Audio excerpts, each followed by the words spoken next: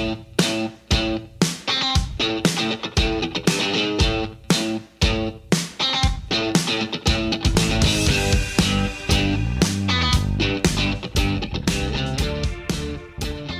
everyone. Welcome to the GLORIO Chat, the best anime podcast on the internet. I think I need to start with the elephant in the room here. And we were just starting to talk about it before we started recording. Aqua, I read your post about Birdie Wing that went out earlier today. I've officially handed in my resignation. Sunday, and yes. We're revoking your posting privileges. We're going to have to, I think we're going to have to ask you to leave. Well, security will show you out. You can gather your things. The people of GLORIO versus Aqua. You're going to take me to the anime con upstate. Yes. HR will get in touch with you on how to transfer your 401k. I don't know if that's a thing outside of America. The assassination of Birdie Wing by the coward Aqua guys. At least the golden handshake means I'll never have to work again. It's true. Yeah. Well, you didn't hear this from me, but the severance package for the GLORIO blog is not great. But it's mostly us laughing at you, to be honest. Anyway, we'll have else they laughed at? Jesus Christ!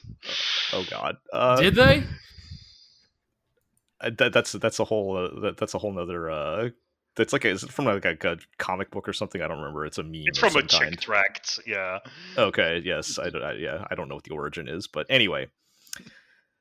We'll have plenty of time to talk about that later, joking aside. But yeah, we're here to get our final takes in before the end of the season, since I think next time is going to be our preview show, so it's going to be our last chance to get our thoughts and speculation in on the summer shows here, or spring shows. We're going into summer. Per our usual format, by the next time you hear us talking about these anime, most of them will have finished. So. Yeah. So, depending on the scheduling, of course, considering. Yeah, I haven't actually done the math, but I'm pretty sure like most of them will be either finished or like an episode Oshinoko away. Yeah, not Oshi because that was a late show. Yeah, and also it got delayed 1 week, and also it will probably get a second core. But yeah. Oh, we'll have some things to say about Oshinoko as well. But before we will dive into the details, let's introduce everybody. I'm Jel. I'm not joined by Iroh. He's dead. They finally got him. Oh, pour one out for our beloved comrade Iroh. But yes, he is. Well, no, technically he's in New Jersey, which is worse than death. So that's not even. I know I got it wrong too, but you can't get it even more wrong.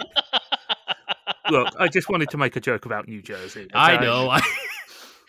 No, he's in Philadelphia. That's also a city you could easily make fun of.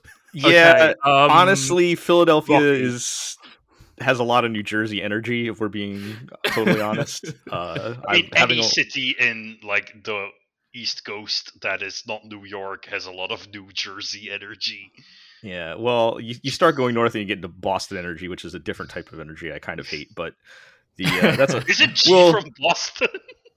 No, I went to college there. Went to school there, yeah. She's from California, but yes. California. West Coast, baby.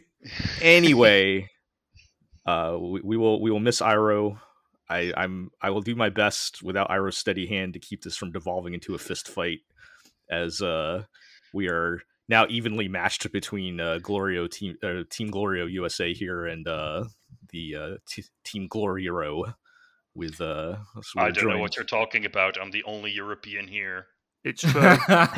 Oh well, yes, that is true. I have to correct that now, but yes, we are joined by Aqua. I'm invincible. Street Fighter reference. No, it's indestructible. You idiot! Indestructible.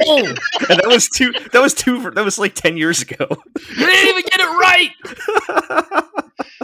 I mean, actually, it was 15, but I don't know. Kamehameha, Dragon Blood. Got it. Yep. Yes, got it in one. First, the Birdie Wing takes. Now this. Get this man out of here. Yeah. So yes, we are joined by Aqua and Zig this time. you see, you say that people laughed at Jesus, but Jesus was a fucking amateur. People laugh at me all the time, baby. The heavyweight pro. Indeed. Yeah. Joker And 2019. We do still have G with us, so we can hold it down for the regulars. Well, I'd love to, but, I'm here busy in my pursuit of strength. I always thought I was strong, playing these baby games like Persona 4 Arena and Guilty Gear. I thought I had achieved strength.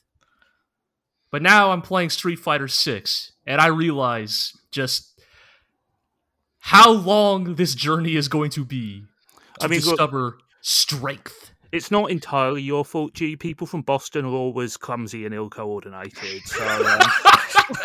Wow. We cannot do I'm from Boston bit. Like, I was the worst Bostonian in the 5 years I lived there. I, barely engaged at all with that city. Yeah. Hey, man, if you want strength, have you considered beating people up with a banana? That's a reference like 3 people will get, but I appreciate it. All right. I'm sorry. I can't pick that one up. Well, we'll have to rein this in here and move on because we've got a lot of anime to talk about. But yes, Street Fighter 6 is out, and for what I'm told, it is very good. Yeah, I'm getting the shit beat out of me. I'm a dead horse here, man. I am getting I am apparently, I was joking, but I thought that my experience in other fighting games, mostly anime fighters, would give me some foundation to stand on, but I'll give yourself some credit, man. We went 25-2 last night. That's not awful. Well, yeah, I think at least I got those 2. You know what? I'll say that. As yeah, I don't know how to feel about it because I think both me and Zig, we both started with Street Fighter, right? And yes, we are. I have experience with both, but since I started from Street Fighter, it was the anime fighters were the different thing I had to get used to versus the other way around. So I can't say I know that particular feeling, but I can understand. I've played enough to know the difference, why it would be a big adjustment. But yeah, it is a legitimate difference. I definitely can say from my personal experience that I'm not going to say I'm a complete newbie. Yes, I can string together a Hadoken motion, but it's the individual particulars of those button presses in Street Fighter that are just so different from what I'm used to. But I will also say credit to the game. I went 225 with Zig yesterday, but I had a lot of fun. It was fun to start to figure out what my options are, what my cool moves. What moves do I enjoy landing, and it is the classic fighting game thing of I cannot wait till the next time we play because I've been labbing, man. I've got some new shit I want to try out. And here's the thing: it probably won't work. I'll do it round 1 of the first game we play. You'll shut it down instantly, but I'll go I mean, that is how it always goes. I will say that I think the game just feels good. It has a nice chunky direct feel. The impacts are really good, and yeah, I think. A lot of people are going to get into fighting games with this game, and I think it's a good one to do that with. Yeah. All right. Well, let's get our anime talk out of the way so you guys can hit the lab again, I guess. We'll go through these shows one more time here, and we'll start with my romantic comedy power hour here with My Love Story with Yamada-kun at level 999. Not too much to say this particular block, as they do the main girl Akane gets the dreaded anime cold, and Yamada has to take care of her. It goes exactly how you would expect. This is, of course, putting a pause on, if you recall last time I mentioned Yamada did his weird confession thing, and Akane was in the process of sorting out her feelings until she caught the dreaded anime cold. And of course, Yamada taking care of her only cements her feelings for him. But I have found it a little weird that so Akane was dating somebody before, so like the fact that she's kind of going through some of the like, what is love? Do I have a crush on him? Sort of feelings I thought has been a bit weird. I mean, you over the years, I have learned that dating someone and being in love with them are apparently not the same thing. Well, no, they're very different things, I think. Yeah, I guess, but like, I guess I'm talking about like the classic anime. Like, I don't understand what it means to have a crush on somebody or whatever. What is and this like feeling? Yeah. Yeah, but they what do is kind this of doki doki in my chest. I did kind of remember, and they kind of remind you like the show started with her getting dumped, and like she's like, do I still have feelings for this other guy or whatever? And like it's probably only been like a month or two that's gone by at this point too, right? So like, okay, that makes sense. A lot of people are not ready to just start dating again right after they get dumped, but so I mean, I'll let that one slide. But the only other thing is there's a bit of a subplot with Yamada and one of the girls in his class, who of course also is in love with him, and she's like serious nerdy gamer girl who is has a crush on him, and there's this whole subplot about Yamada's emotional pain because, oh god, he's so hot and all these girls keep asking him out and he has to keep turning them down, and it's such a psychological drain on him. But damn, that's rough, buddy. Real rough, buddy. I mean, look, it does suck to have to turn people down. Like, it's not fun. It's a bad feeling. I get it. And I guess if you want a show that can talk about that subject well, look no further than the next show we'll be talking about. Which which that probably handles it a little bit better. This in Yamada-kun, it's more of like, more of a dramatic sort of, right, author being like, what could be a problem that a hot dude has? I mean, I do think that this is not really an issue that would affect the vast majority of anime protagonists, because they tend to be sociopaths who have no regard for the feelings of other people. Yes. So perhaps this is a unique case. So he does at least feel bad about it, I guess. I don't know. But anyway, yes. So Aqua, as you alluded to, this is somewhat addressed in Skip and Loafer. Yeah. As I think we're finally getting more into Shima's backstory and what he's thinking. You'd think, right? Well, the guy is like an onion, He just has layers and layers, and you can keep peeling them back. And I think this is kind of the appeal that they still haven't really gotten through to him, even in the manga. It is the first time in the latest episode. I think it's the first time we've ever actually heard his inner voice. His thoughts at some point. Because it's the first time that they actually follow things from his perspective. Yeah. So because we mentioned that earlier, like we kind of get that with every character except him, and this latest episode was like the first time I think we ever had a scene where we have his actual perspective. Right, and wasn't there some speculation that was because he was hiding a dark secret or something like that? Yeah.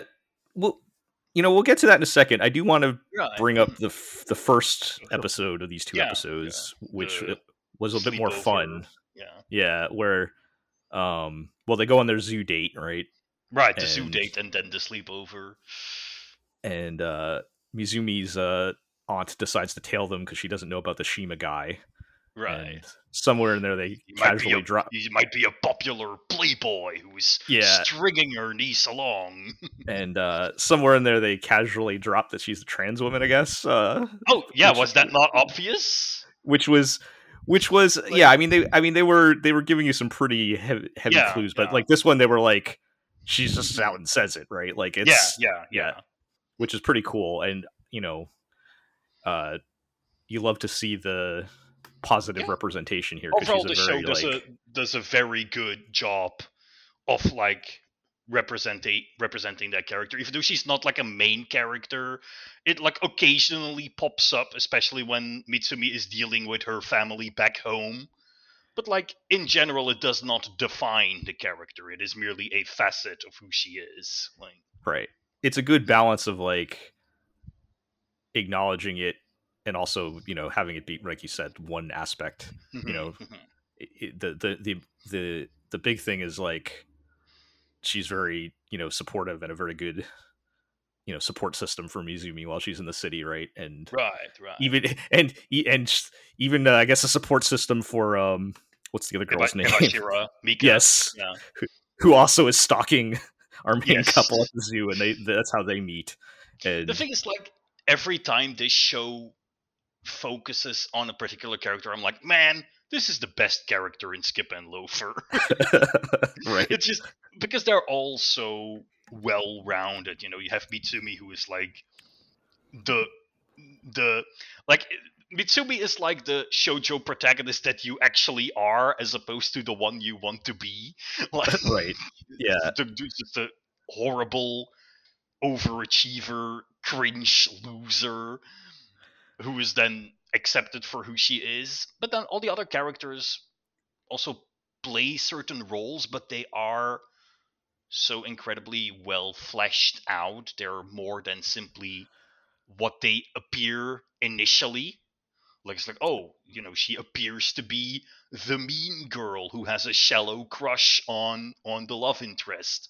And the show spends a lot of time exploring like Ebashira's identity and her struggles with the fact that she kind of knows that she is shallow, and that it's not everyone else who is a vapid loser. She kind of is. right, And yeah, sort of having her figure out how to deal with that and how to like accept people accepting her for who she is. yeah. And having met up with Auntie Now here, she gives her some good advice, and they kind of Right. become friends, which is funny in the context of the show. Yeah, But and they do have yeah, something in common, right? They are both people who were unsatisfied with who they were in their previous life and sort of try to become an ideal version of themselves, right? right, Because and Mika was like a chubby loser in middle school, and she made a deliberate effort to change her right. image as She she wanted to be to be moved the into high cool school. cool Yeah. popular girl, right? And then immediately got like knocked off of her pedestal by Yuzuki, who is just like naturally charismatic and popular. Right, But then Yuzuki is also more than that, and actually struggles with being seen as like the queen bee when she just wants to be a regular person who hangs out with the people she likes to hang out with, even though those people may not necessarily be cool. Like, she's hanging out with the two least cool people in that school. So right, yeah, because you got right Mizumi and then Makoto and the Mitsumi. Yeah, right the glasses girl. yeah, But yeah. um, yeah. And before we get into Shima's stuff, I did also like at the beginning of the second episode when Mizumi goes home Right. as a little change of pace kind of reminder.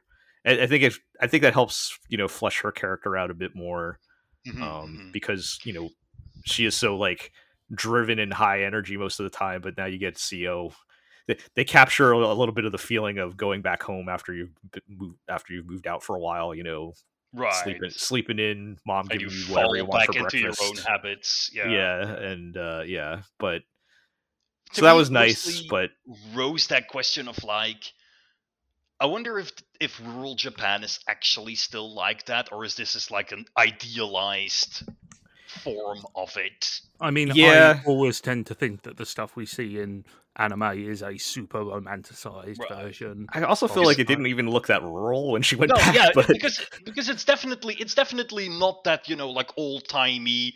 Oh, all the old men wear that like stomach warmer thing, and all the kids have crew cuts and they play Right. around. Atsui Yeah, Yeah. yeah. It's not your Boku no Natsuyasumi, but exactly.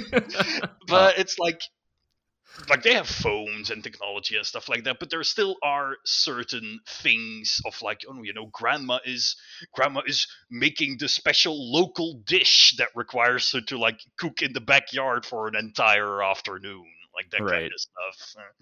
Yeah.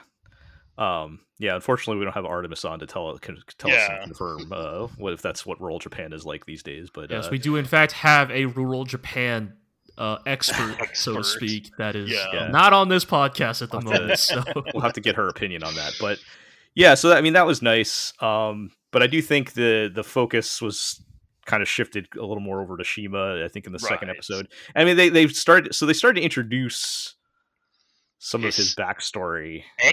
Question mark? I wouldn't describe her as that.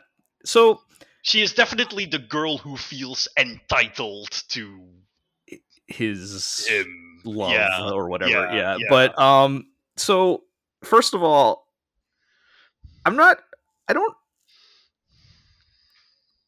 don't really like his backstory. I feel like it's so bizarre that I don't feel like it fits with the tone of the show. But so Shima's backstory is that he was a child actor who and one day they got invited to like a party or something. He and this girl Ririka, who was also like a child actress model kind of thing, whatever.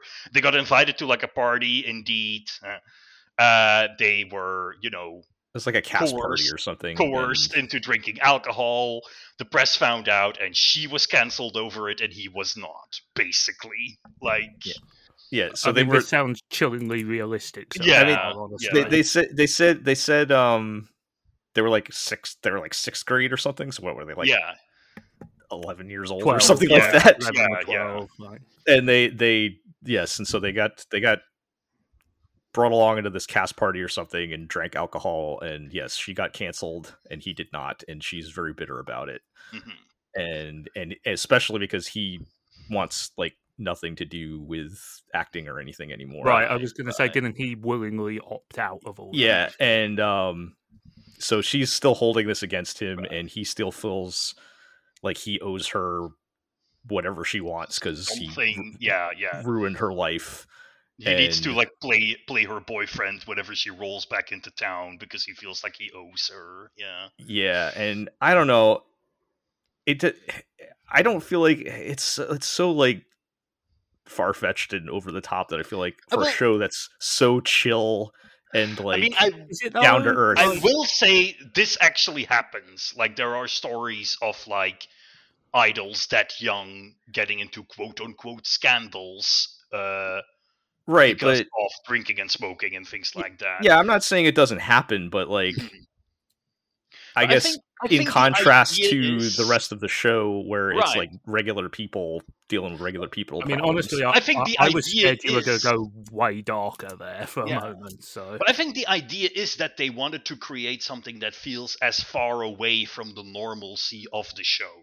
To show that this everyday fun, casual life is what Shima wants, but has never known because he grew up in a situation that is completely different, completely foreign to like a normal person. Because there's a bunch of implications that he has a rather strenuous relationship with his mother, who like is her classic stage mom who like forced him into being an actor and being a celebrity against his will, right? Yeah, like, and I think that would probably play stronger for me, like, because that that seems more, I guess, relatable. I guess it's like if we're trying to establish why Shima is so kind of sad and distant, like those kinds of things feel more impactful to me than I think also the whole drinking thing is more her backstory than it is his backstory. I don't think it has anything much to do with why he quit acting. Right, but I mean, it is why he's so like attached to her still, right? Like, right, but I guess it kind of shows that like everything just sort of slides off of him, right? Like that he can just pretend that never happened. Well, I mean, the way he doesn't seem to really care about anything. He's trying to pretend it doesn't affect him. Right.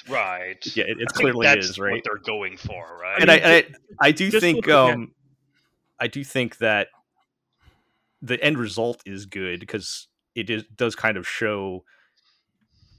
They're not saying that Shima is handling this correctly, right? They're trying to tell you no, he is not like processing this correctly. He need like this is an actual problem that he has to work out, and I think that works well as far as like a counterpoint to him being sort of Mr. Perfect Himbo most of the show.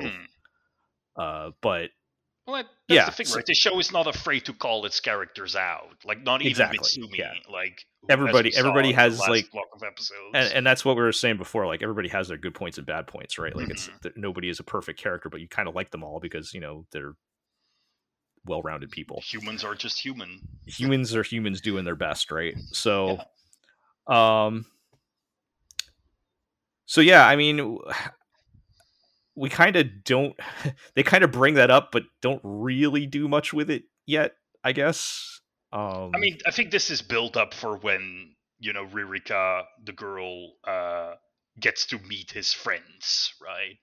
Right. Which will probably be the culmination of the show, because as far as I know, that happens during the cultural festival, and they are working on that. So. Right, and yes, there's also the interesting thing of like their class putting on a play, which will almost certainly lead to Shima having to reckon with his demons as an actor. It's an appropriate setup for the final. What's probably gonna be like the final arc here, right? Where yes, Shima's gonna have to confront his greatest feelings. Go back on stage, Shima-kun, or Mitsumi will have to do it. get on stage, right?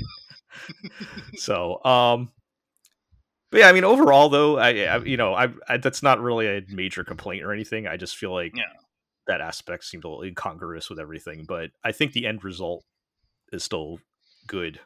There are probably other ways you could have gotten to that result, but the end result is good.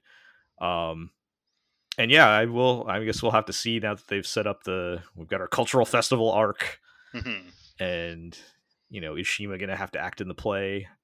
And I could see that going either way, depending on how things go. I mean, I kind of don't want it to be like, oh, he overcomes his fears and acts in the play, and now he's all better, right? But who knows? I don't know if we ever mentioned Aqua. Have you been reading the manga? Like, yes. Have you?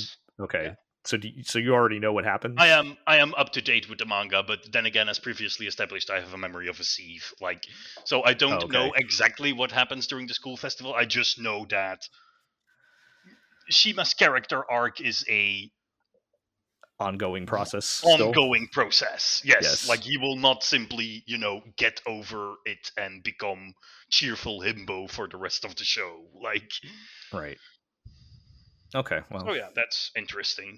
I think at this stage I'd probably prefer it that way, so that's good. Yeah. I mean, you don't want your ensemble romantic high school comedy to have characters that complete their character arcs and then just keep on going for like half of the show. Cuff cuff Horimiya cuff cuff.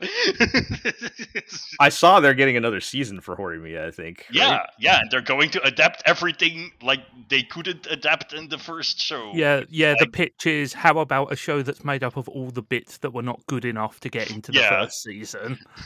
Like the second half of the first season. Yikes. All right, well, we're not here to talk about Horimiya. That'll be for another day, but I'm always up to talk about Horimiya. I think it's I think that's a fair comparison, right? Yeah, so. Yeah. All right, well, that show's still really good though. So, enjoying it. Let's unchain G.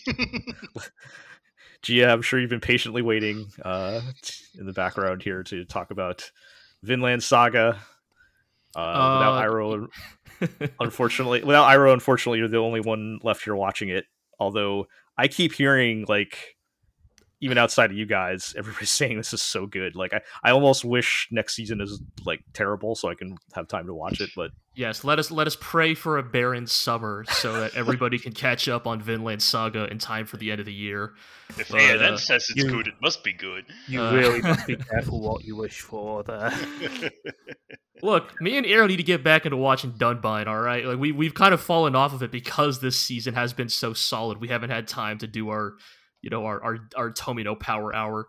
But yeah, You haven't had Vinland time Saga. to talk about shows from 20 years ago on this podcast about Oh, recent 20, anime. how quaint. I think you mean more like like 40. 40. Yeah. But yeah, no. So to keep it on track here,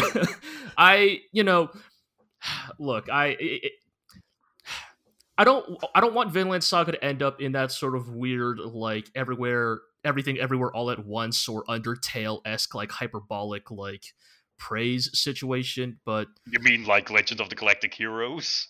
well, no, because Legend of the Galactic Heroes is literally as good as we all claim it is. There's no amount of look. You guys got to stop distracting me. I see what you're trying to do here. You can watch Legend of the GLORIO Heroes at. Yes. All right, Still- all right. So Yes. Vinland Saga. I know I say it every week, but I really do appreciate and love just how much it seems like the people at MAPPA who are working on this specific adaptation seem to really truly key into like what makes that show tick truly. And of course, most of that staff, I should mention, are former Studio Wit. My understanding, I think we've said this a couple times, is that even though MAPPA has picked up season 2 of Vinland Saga, a lot of the people who worked on the first season, which was handled by Studio Wit, were like so committed to the series that they were willing to switch studios to keep working on it. But yeah, so these 2 episodes, which are named Pain and Courage, which should give some indication of what goes on this week, are sort of the continuing culmination of all the pieces that have been falling into play this whole season, right? Like Thorfinn's sort of actualization as a human being and his, swearing to pacifism, Kettle's farm sort of falling apart due to King Canute's own, increasingly violent methodology to achieving his idea of the perfect nation. And the ways in which the marginalized are always the first to suffer the most due to the whims and actions of powerful men. Pain is about the clash between Kettle's farm and King Canute's forces.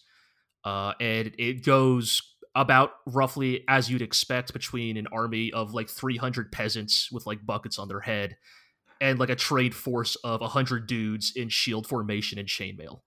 And it's a slaughter, like we but it happened in the prior week as well, but this week is sort of like the now it is time for the named characters to come to terms with the consequences of this violence. Just out of interest, are the people on the side of the farm, are they fighting because they want to, or are they fighting because they have been told to? And that's the thing, it's a combination of both. Right. Like the tenant farmers, get wound up by classic, so this is the thing, right? This is the aspect of the culture that this show is playing with, is it is a combination of material desire, right? The idea that, like, for a lot of these tenant farmers, if they can somehow pull this off, right, they will be rewarded handsomely, right, by Kettle. But also there's a lot of the espousing of remember your Norse manhood, right? Remember, your role in this world, right? You're a man, you're meant to fight, you're meant to repel the invaders, right? Even though in this case the invaders are so overwhelmingly more powerful that there really is only one possible conclusion. And yet, they get wound up, in that first battle, these tenant farmers, they try to give it their best effort, right? And it is only after that first clash where they truly realize how out of depth they are. And then sort of the other half of the episode is sort of the conclusion of Arnhide's story. as a reminder, Arnheid is the female slave that Einar and Thorfinn befriend on Ketil's farm. Right. In a prior episode, we find out, she is the wife of the escaped slave in the prior arc, and she is pregnant with Ketil's child. And, just as a brief reminder that when Ketil finds out about the escaped, the attempted escape, brutally beats Arnheid within an inch of her life. And, this is the episode where we find out that that inch is a lot closer than we thought it was. She briefly regains consciousness, to, thank Thorfinn and Einar for everything they've done. And, as they try to, beg her to try to hold on to living, she kind of hits them with the most armor-piercing question of all, which is, in a world this cruel, in a world where those of us who are at the bottom of society are trampled on with such inhumanity. But enough about the present day. Yes. But truly, what is there to live for? If life is just an unending series of cruel acts and indignities, why should I bother holding on to my life? There is nothing for me here, and there will never be anything for those of us who exist at the bottom rung of society. And I haven't really gotten into it, but I really want to give a big shout out to Arnheid's voice acting. Not just this episode, but every time she has appeared in this show. This is going to sound bad and out of context, but just to be clear, you're watching this in the original Japanese audio. Of course, right? Yes. Yeah. You're telling me you're not even watching this in the original Norse? Unfortunately not. They haven't. I don't think there's a Norse dub of this show yet. But Arnheid is a character that truly gets dealt a great degree of cruelty and indignity, being a female slave in medieval Europe. And she does an amazing job voicing just her anguish and her suffering. I know this sounds bad, but it's because that can be very easy to overact, right? Yes, and she does it in this very human way. There's a scene a few episodes back where she kind of breaks down crying about just the whole absurdity of this situation of being a female slave, but then having her former husband, who is also now a slave, coming to rescue her, and just this horrific paradox she's been caught in. And she is choking back sobs and tears in this very realistic, very believable way. She's kind of incomprehensible. I don't actually know, not being familiar with Japanese, I don't even know if she's particularly easy to understand in the original Japanese. Her acting is it's so fucking good. I she is not the character I thought would be such a standout in the adaptation of this show, but she really is. And she becomes the catalyst for Thorfinn. Thorfinn remembers a story from when he was a child in this episode, right? He remembers when his sort of family friend Leif Erikson told him about a place called Vinland, far to the west, and how this land was an untouched paradise, untouched by war. I'm assuming this guy is the Leif Erikson. Yes, this is the Leif Erikson, yes, who has told a child Thorfinn about this land. And this is all a callback to literally episode 1 of season 1. This is sort of a completion. This is a completion of the circle that has been in the making over 40 episodes, where Thorfinn finally remembers this story for the first time in literally over a decade, and tells the dying Arnheid that there is a land that is untouched by this cruelty and indignity, and it is a place called Vinland, and that one day they will all go there and they will all escape the vicious cycle of violence that has engulfed medieval Europe. And it is beautiful, but there's also an undeniable bittersweetness about it, because those of us who are familiar with the history kind of know what happens to the Viking excursions into North America. We know the eventual North America in general. yes. Yeah. And yet for these people who have literally nothing else to live for, is even the dream something worth living for? And that is sort of the question that episode grapples with in the end. And, regardless of whether it succeeds or not, Thorfinn now galvanizes the various thoughts I've been coalescing in him into direct action. And that then leads into episode 21, titled Courage. And this episode is also really good, but for some other reasons. It is sort of the aftermath of the battle. Olmar, the sort of second fail son of Ketil, who had inadvertently kicked off this war in the first place because of his delusions of grandeur about Viking manhood, is forced to literally face to face with the wounded at the camp after the battle, right? In some regards, the people who were killed in this fight may have been the lucky ones. Olmar is forced to directly witness the grievous injuries, the mutilations, men with their hands and legs hacked off, arrows in their eyes, guts spilling out. And again, Vinland Saga very deliberately employs its gruesome violence in the right places, right? This is not meant to be for shock value or excess. It's meant to make a man who, up until this point, has explicitly been portrayed as delusional about what it means to be a warrior, is now forced to confront what that actually means.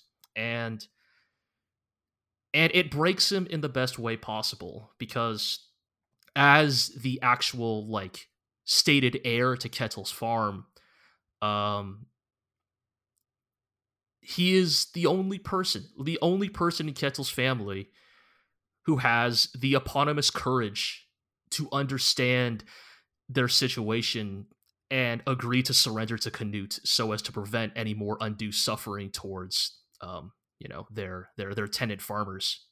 And this is where Vinland Saga then plays with the ideas of what is courage, right? Especially in medieval Europe, especially in Viking culture. What does it mean to have strength? What does it mean to be brave?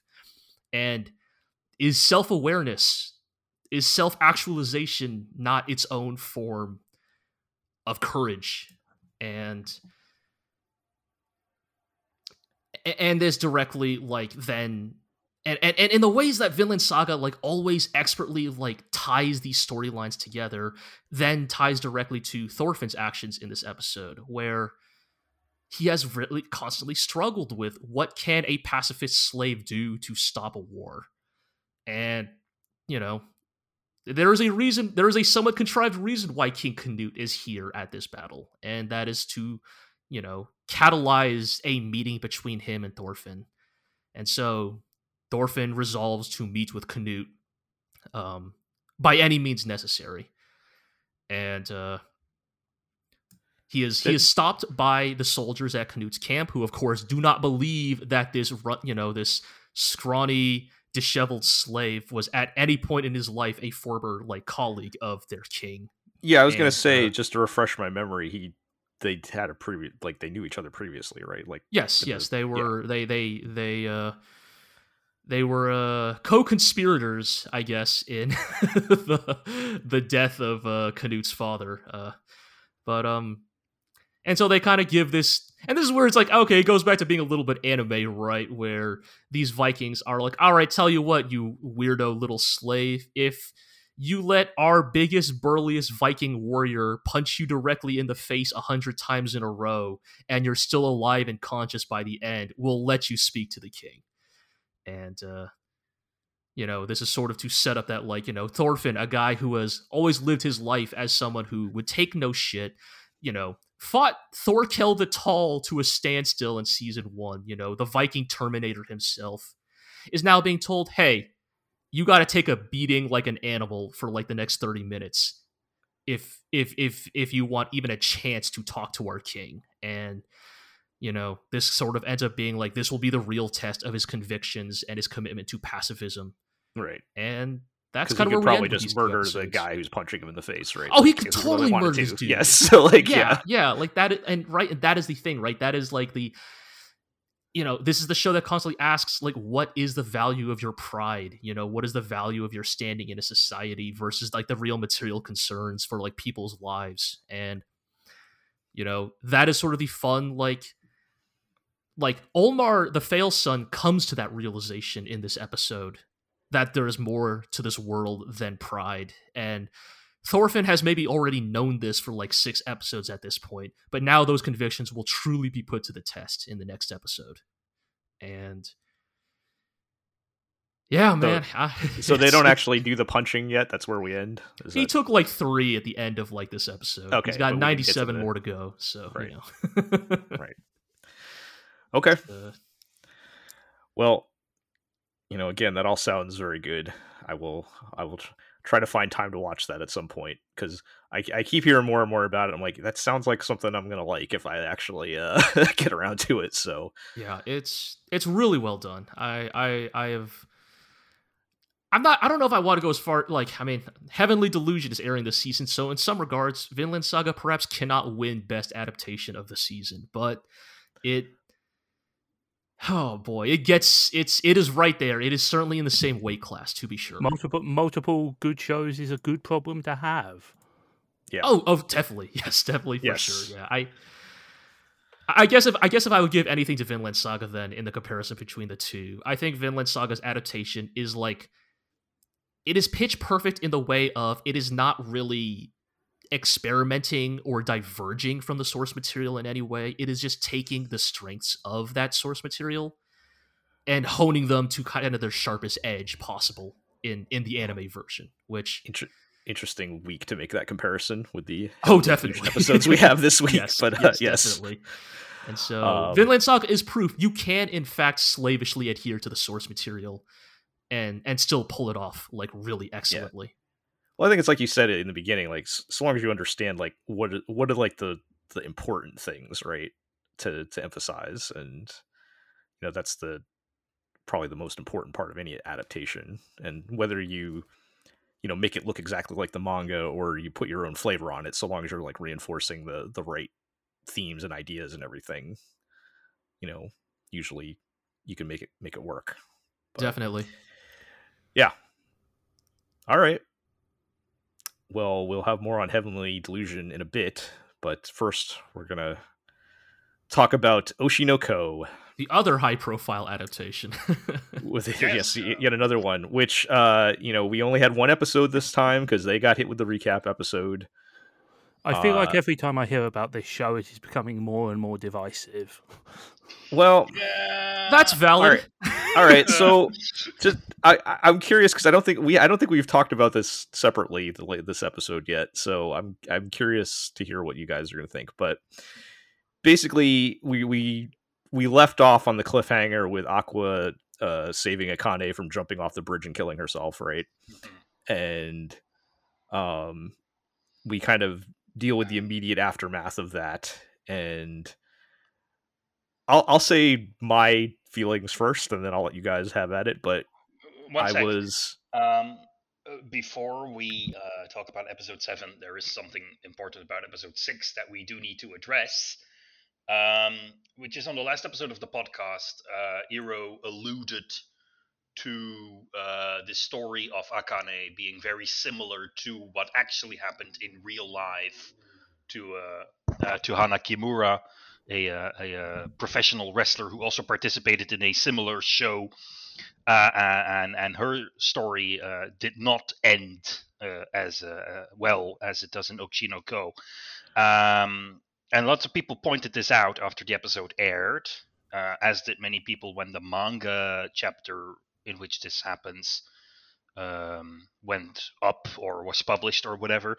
And it turns out that Hana Kimura's mother, who was also a relatively famous pro wrestler, heard of it, and she was not satisfied. She was not happy with her daughter's story being used as free reference material, as she called it, which is obviously like a shitty thing for the anime company to not consult her. and was to she not ask for her permission. But then again, that should have happened when the manga was published. Yeah, and not when I was going to say just to clarify, was that during when it came out in the manga or no? now? When she responded after the anime, so I can imagine like recently. Yeah. So I can imagine the anime people being in kind of like an awkward position where they were perhaps not really aware of what they were doing as they adapted it. Yeah, it's definitely one of those tough situations. Yeah, where, like it's difficult, but also like I think it's complicated because like it's hard to say this without sounding callous.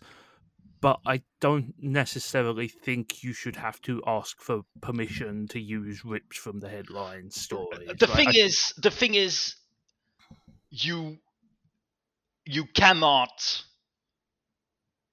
like, that is just because first of all, it is all speculation that this story was based on the Hanakimura story. It probably was. I mean, it's. But then again, real here, like it's not speculation much, you know. Right. But it's the not thing a is, smoking like, gun. You are seeing it shot at you, right? Yeah. I mean, it is. But the thing is, like, if we cannot base ourselves on things that we experience in real life that make an impression on us when writing stories. Right, that's what I'm saying as well. Right. Like, what is because, like, people are coming out and saying, "Oh, this is just, the writers are being sensationalist, or they're using this poor girl's story to get attention and views." Whereas on the other hand, this could just as well be, we know Oshinoko is a very personal sort of story, or comes from a personal sort of vendetta. This might as well just have been, writer sees something, hears something, has an emotional reaction to that, and tries to reckon with his feelings by writing a story based on the news that he heard. Right. I mean that's a way more positive spin than, they used this for sensationalism. Well, the answer is also that both of these things can be true at the same time. Right. I think Zig got there before I did, is that, like, writers are always influenced by what's around them, right? I mean, one need only look at fiction post 9/11 for a great example of this, right? Like, people are always influenced by the events that happen in their life. And I think and I don't think there is a, like, necessarily clear line of, like, this is okay and this is, offensive, right? I think it is that very, very difficult thing of, I think every case of this probably has to be approached individually, right? Because there is the world where, like, there is the world where, like, that real life tragedy is used in a very, like, grotesque or sensational way, right? Like, there's a version of this where it is used in such a clumsy manner that you can only take offense at it. Which manga is absolutely no stranger to. Like, yes. There have been, like, horrible murder cases that have been sensationalized into, like, shitty horror manga and stuff like that. For the record, neither is pro wrestling. I mean,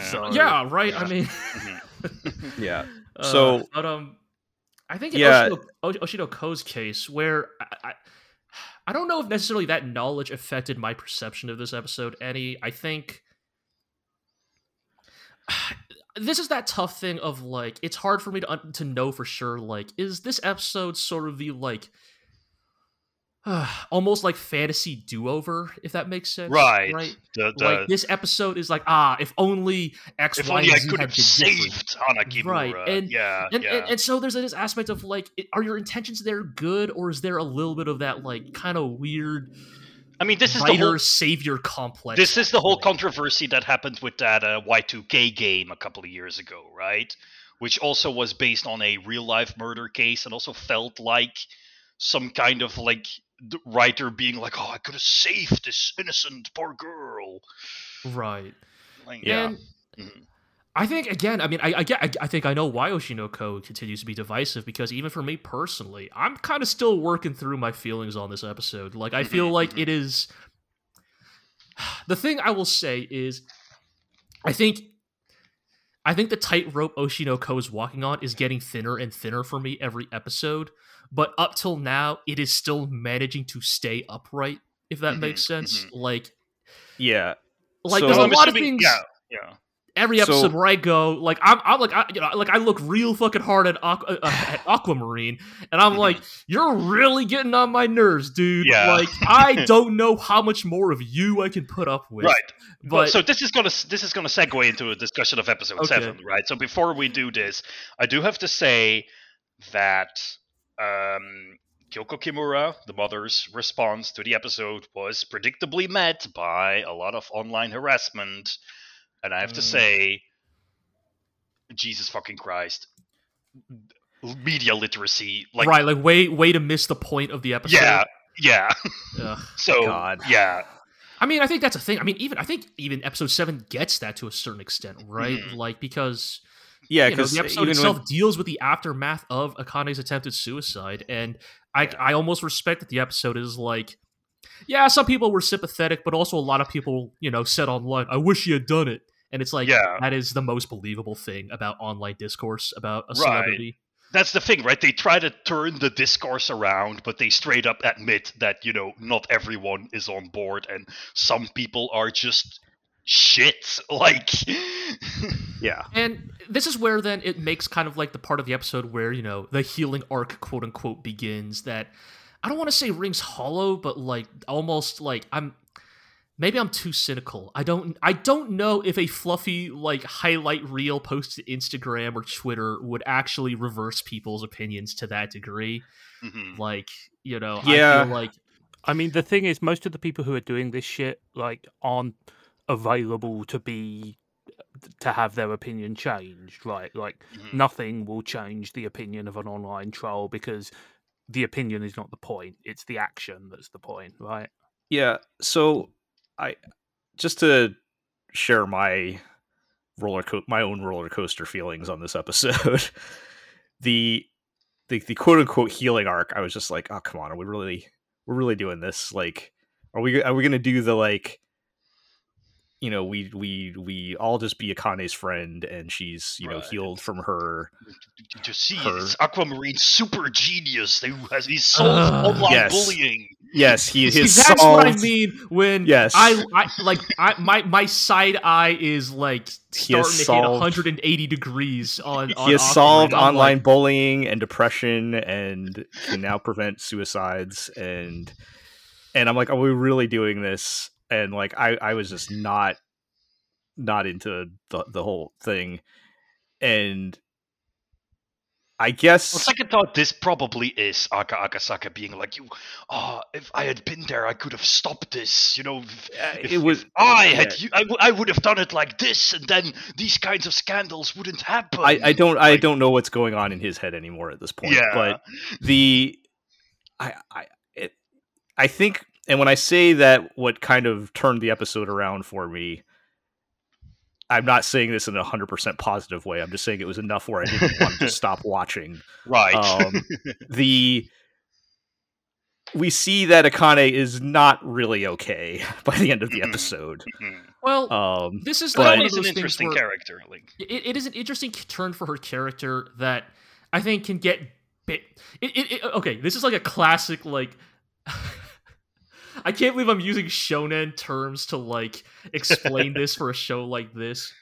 Akane feels like the classic case in a shonen manga of like a character that was sort of meant to be like a one-off bit character suddenly getting popular with the fan base. Absolutely. And so the writer has to write, oh, actually, their real power was X, Y, and Z. They simply didn't display it in the previous tournament because it wasn't the right fit for their skill set, right? Because that's exactly what it is. Let's not kid ourselves. Oshinoko is a shonen manga published in a shonen magazine. Right, it may not use the same it may not be like a battle manga, but it still uses the same tropes. Because like they're literally like doing the fucking pro wrestling carny cope like, oh, Akane struggled in a reality TV show because it's not used to her true style of acting. When fucking Kana is like, oh, you didn't know? Akane was a, in brackets, theatric actor. Yes. You know? And it's like, oh, come on! The Virgin impressing your co-stars with your method acting skills by sending them sex toys and death threats versus the Chad impressing your co-stars with your method acting skills by imitating their mom. And I mean, it's a thing, right? Of like the show understands. Maybe the show understands that, like, for people like me who are like on the edge of falling off that tightrope, it's like, all right, throw a real fucking banger of a cliffhanger at them that'll make them go, yeah, okay, I'll watch the next episode. And that's the thing, like, I've said last time I was on the podcast, that is that show. That is this show. It's just stuff. And I don't even know or think that I like the twist. It's just interesting enough for me to stay on top of it. I'm like, all right, where are we going with this? But yeah, Akane is an interesting character because, like, I'm reading the manga, right, for some reason, and when Akane showed up in the anime, I was like, huh, is that Akane? Like, I didn't even remember her being like this, be looking like this, because she's gonna get a little change in her look that she's gonna have for the rest of the story. And it's very interesting to see where she came from and how she is developing into what she is now in the manga. Like, I think the whole point of her character is like showing how Aqua's actions. See, I can call him Aqua. How Aqua's actions are like changing the people around him, and maybe not necessarily for the better. Like, they'll become more Machiavellian as they get swooped into his crusade or whatever. Like, right, yeah. Which once again proves that Aquamarine is just like Yagami without the Death Note. Yeah, he really is. I mean, and I don't think the show is always painting him in the most positive light, but yeah, he is clearly, they will like, dunk on him, but yeah. But I mean, I think it's a net positive, but it's not always positive. And I don't know, the fact that he is, like, without question at this point the center of the show, right? Like, it's tough when I hate the guy who's the center of the show. Understandable. Yeah. So I don't know. I was real close to just being like, what am I doing here? Why am I still watching this? And then by the end, it was just like, all right, this is just barely interesting enough. It certainly seems weirdly compulsive. Like, all of you have spent a lot of time dumping on it, and yet you're all still watching. It's like, I just kind of want. It's like I just want to see what happens. Like, I'm not necessarily having fun, but it's like not. Are we firmly into Code Geass R2 car crash territory here? No. We're not at that level. No, it's not there. But then again, I'm also someone who is actually interested in the criticism it has on the entertainment industry, because that shit is my jam. So I can sort of look beyond the whole, why aren't they, solving the murder, and why is Aqua such a prick, and the whole. Because I still, like, I'm entertained by whatever the show is doing when it's not doing crazy twists. Yeah. But for someone who is mostly there for the crazy twists, I can definitely get the feeling that they're, like, being, it's the carrot on the stick, Yeah, it's just when you gotta keep watching. Maybe one day you'll get the carrot. Yeah, it's like because they're, I guess, so willing to shake things up and throw you curveballs and stuff, like, that's kind of interesting to me. Like, I just want to see what happens, like, at the end of this episode, when you think, okay, Akane's all better now, and then say reveal her, all the pictures of Ai Hoshino on the wall in her room and everything. Oh no, we turned her into Daniel Day-Lewis. and she comes back with literally drink your milkshake. Yeah, and she literally comes back with the stars in her eyes. I'm like, yeah, all right. Yeah. Sure. It's just that in the previous arc, Akane's Bankai had not yet been ripped, so basically, yeah. So so she really is a female character in Bleach. We only revealed her Bankai after, like, everyone stopped caring. Yep. Yeah. All right. Well, yeah. Let's move along. I think that probably has the most episodes left, right? So we'll Good see, news, guys. The next arc is all about Ruby. I would take some Ruby. Wait, is it actually, or are you joking? I'm joking. God damn it! Because I would gel. I would actually watch a Ruby arc. Like, I'd be fine with a Ruby arc. Yeah. Yeah, like she's a dipshit, but she's not a fucking prick like Aquamarine is. So. Yeah. All right. Let's talk about Birdie Wing, Golf Girl Story. Anime the year, undisputed Birdie Wing. As I was joking earlier, Aqua, you did put out a post, a rather scathing post about your dissatisfaction with season 2. Immune to criticism, Birdie Wing. All right, so I don't know, something's just snapped in me. Yeah, I think we'll get to that in a second. I will say, while I definitely do not share your level of vitriol that you had in that post, I would probably concede that Eve's European tournament arc was maybe a little underwhelming, a little undercooked. Which is not to say I didn't think there was some really great content. Like, I would agree. I would agree. Like the Leo stuff, I think is a little weak. Like, I don't know what happened to Leo. I think that's my main disappointment as regards the last few. Because he's all of a sudden like all kind of cleaned up and like he has his like, vaguely homoerotic flashbacks with Kazuhiko. Vaguely. Okay. I will. Yeah. Go ahead, G. I will. Go ahead. Yep. Sorry. All right. I will contend. I do think the Leo stuff is a little bit half-baked compared to how he was introduced in season 1 as like amoral golf char Aznable, just picking up and discarding random young women and training them to become golf killers. And the sort of very kind of softball reveal that he just did it because he loved Kazuhiko's golf that much. Just a guy who loves golf. Like, and it's like also like I can't overstate how much mystique he loses by just carrying around a bunch of golf clubs and being a caddy. Like, they absolutely should not have had him do that.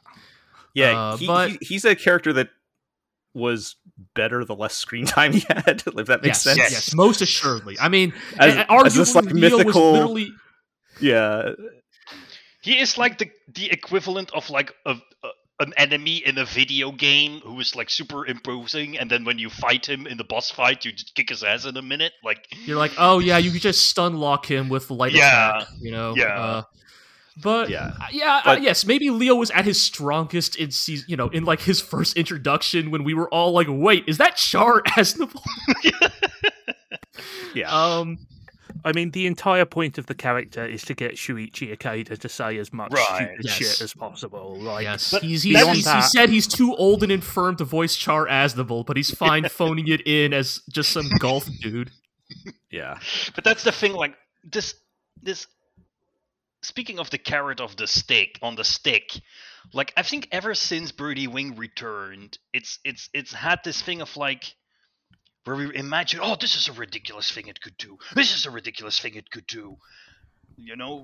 Oh, he's golf Char-Aznable. What is his super master plan? Or, oh, Eve is a clone of Aoi's mom, and they're going to play golf on the moon and whatever.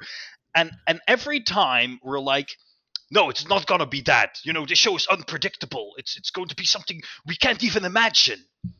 I mean, is that our fault or is that Birdie Wing's fault? And I've just come to realize a little bit from column A, a little bit from column B. We're never gonna get that. Like, and the show is just episodes left. Content being not nearly ridiculous enough. See, I don't know. I can't its own purpose. I got to push back on this a little bit, right? I feel like, yes, like, have we not... Okay, first of all, we have gotten golf mafia bullshit in season 2, all right? We did have Eve going up against a lady with the fucking slippery sand or whatever. Honestly, however. That felt like a pathetic rethread. Like... But, I don't know. I think as someone who, like, look, let me be clear. I never got into Birdie Wing because I was expecting it to be like a serious sports anime or whatever. But, like, as someone who does love those types of shows, like, is it maybe a little bit less, like, like surface level ridiculous as it was in season 1, I will contend to that. But I also think that like the ways in which it has embraced like the zaniness now applied to like sports anime tropes has been, I don't know, very entertaining to me, right? But the thing like, is it that zany? Because like every episode, she literally has, golfs so hard that like her arms are about to explode. Like every episode has like 1 or 2 meme moments, and everything else is badly written soap opera. Not even the entertaining kind, just the kind of that is dull and underwhelming. I think we're just going to fundamentally disagree on that one. But I mean, I think that I get where you're coming from, Aqua. I get the sentiment. I think that the show is still good, goofy, pulpy fun. You know, like I think it's partially our fault for like building it up into this like meme, like whatever, you know. But I think that. I also think that kind of like the narrative they have chosen to go with, which is like to move into these more tournament focused arcs, which makes it more like an actual sports anime. Right. Just inherently limits the amount of goofiness they can do. And do I think that's a mistake? Probably, yes. But I don't know. Just have the same kind of weirdos that they had in the Mafia stuff show up in the tournaments. But no, it's just generic golf girl who hits ball hard, and we beat her by hitting the ball harder every single time. I don't know. See, I gain like an endless amount of delight from like the entirety of Eve's quote unquote conflict in these 2 episodes, right? Of like, my opponent hit ball harder than me. I must hit ball harder with rainbows, right? And then it's like, that's funny once, but this is what I hit ball doing for the too past hard. 5 episodes. Like, I do think it was very funny that she had a like ultimate forbidden technique, and then revealed that she had an even more ultimate forbidden technique of her ultimate technique. Like that's the kind of structural silliness I could get behind. And everybody being like, Ichida, you have to stop Eve from using the rainbow bullet burst. Like it'll kill her. She'll never golf again. Right? Yes. And Eve is like, fuck you, I'm built different. Yeah. I don't know. There's something delightful to me about that. This conversation had me thinking about the current gold standard of mixing things that shouldn't belong, which is Kiba Made War. Yes. Yeah. And I think with that show, because you had the mix of the like Maid Cafe show with the Yakuza hard-boiled crime drama, and if it tried to be one of those things on its own, it probably would have been pretty like basic and not very good. But that show is entertaining because of the sheer absurdity of the context of like what they were doing, mixed with the cute Maid Cafe thing, right? Like some of the dialogue that they were spitting out.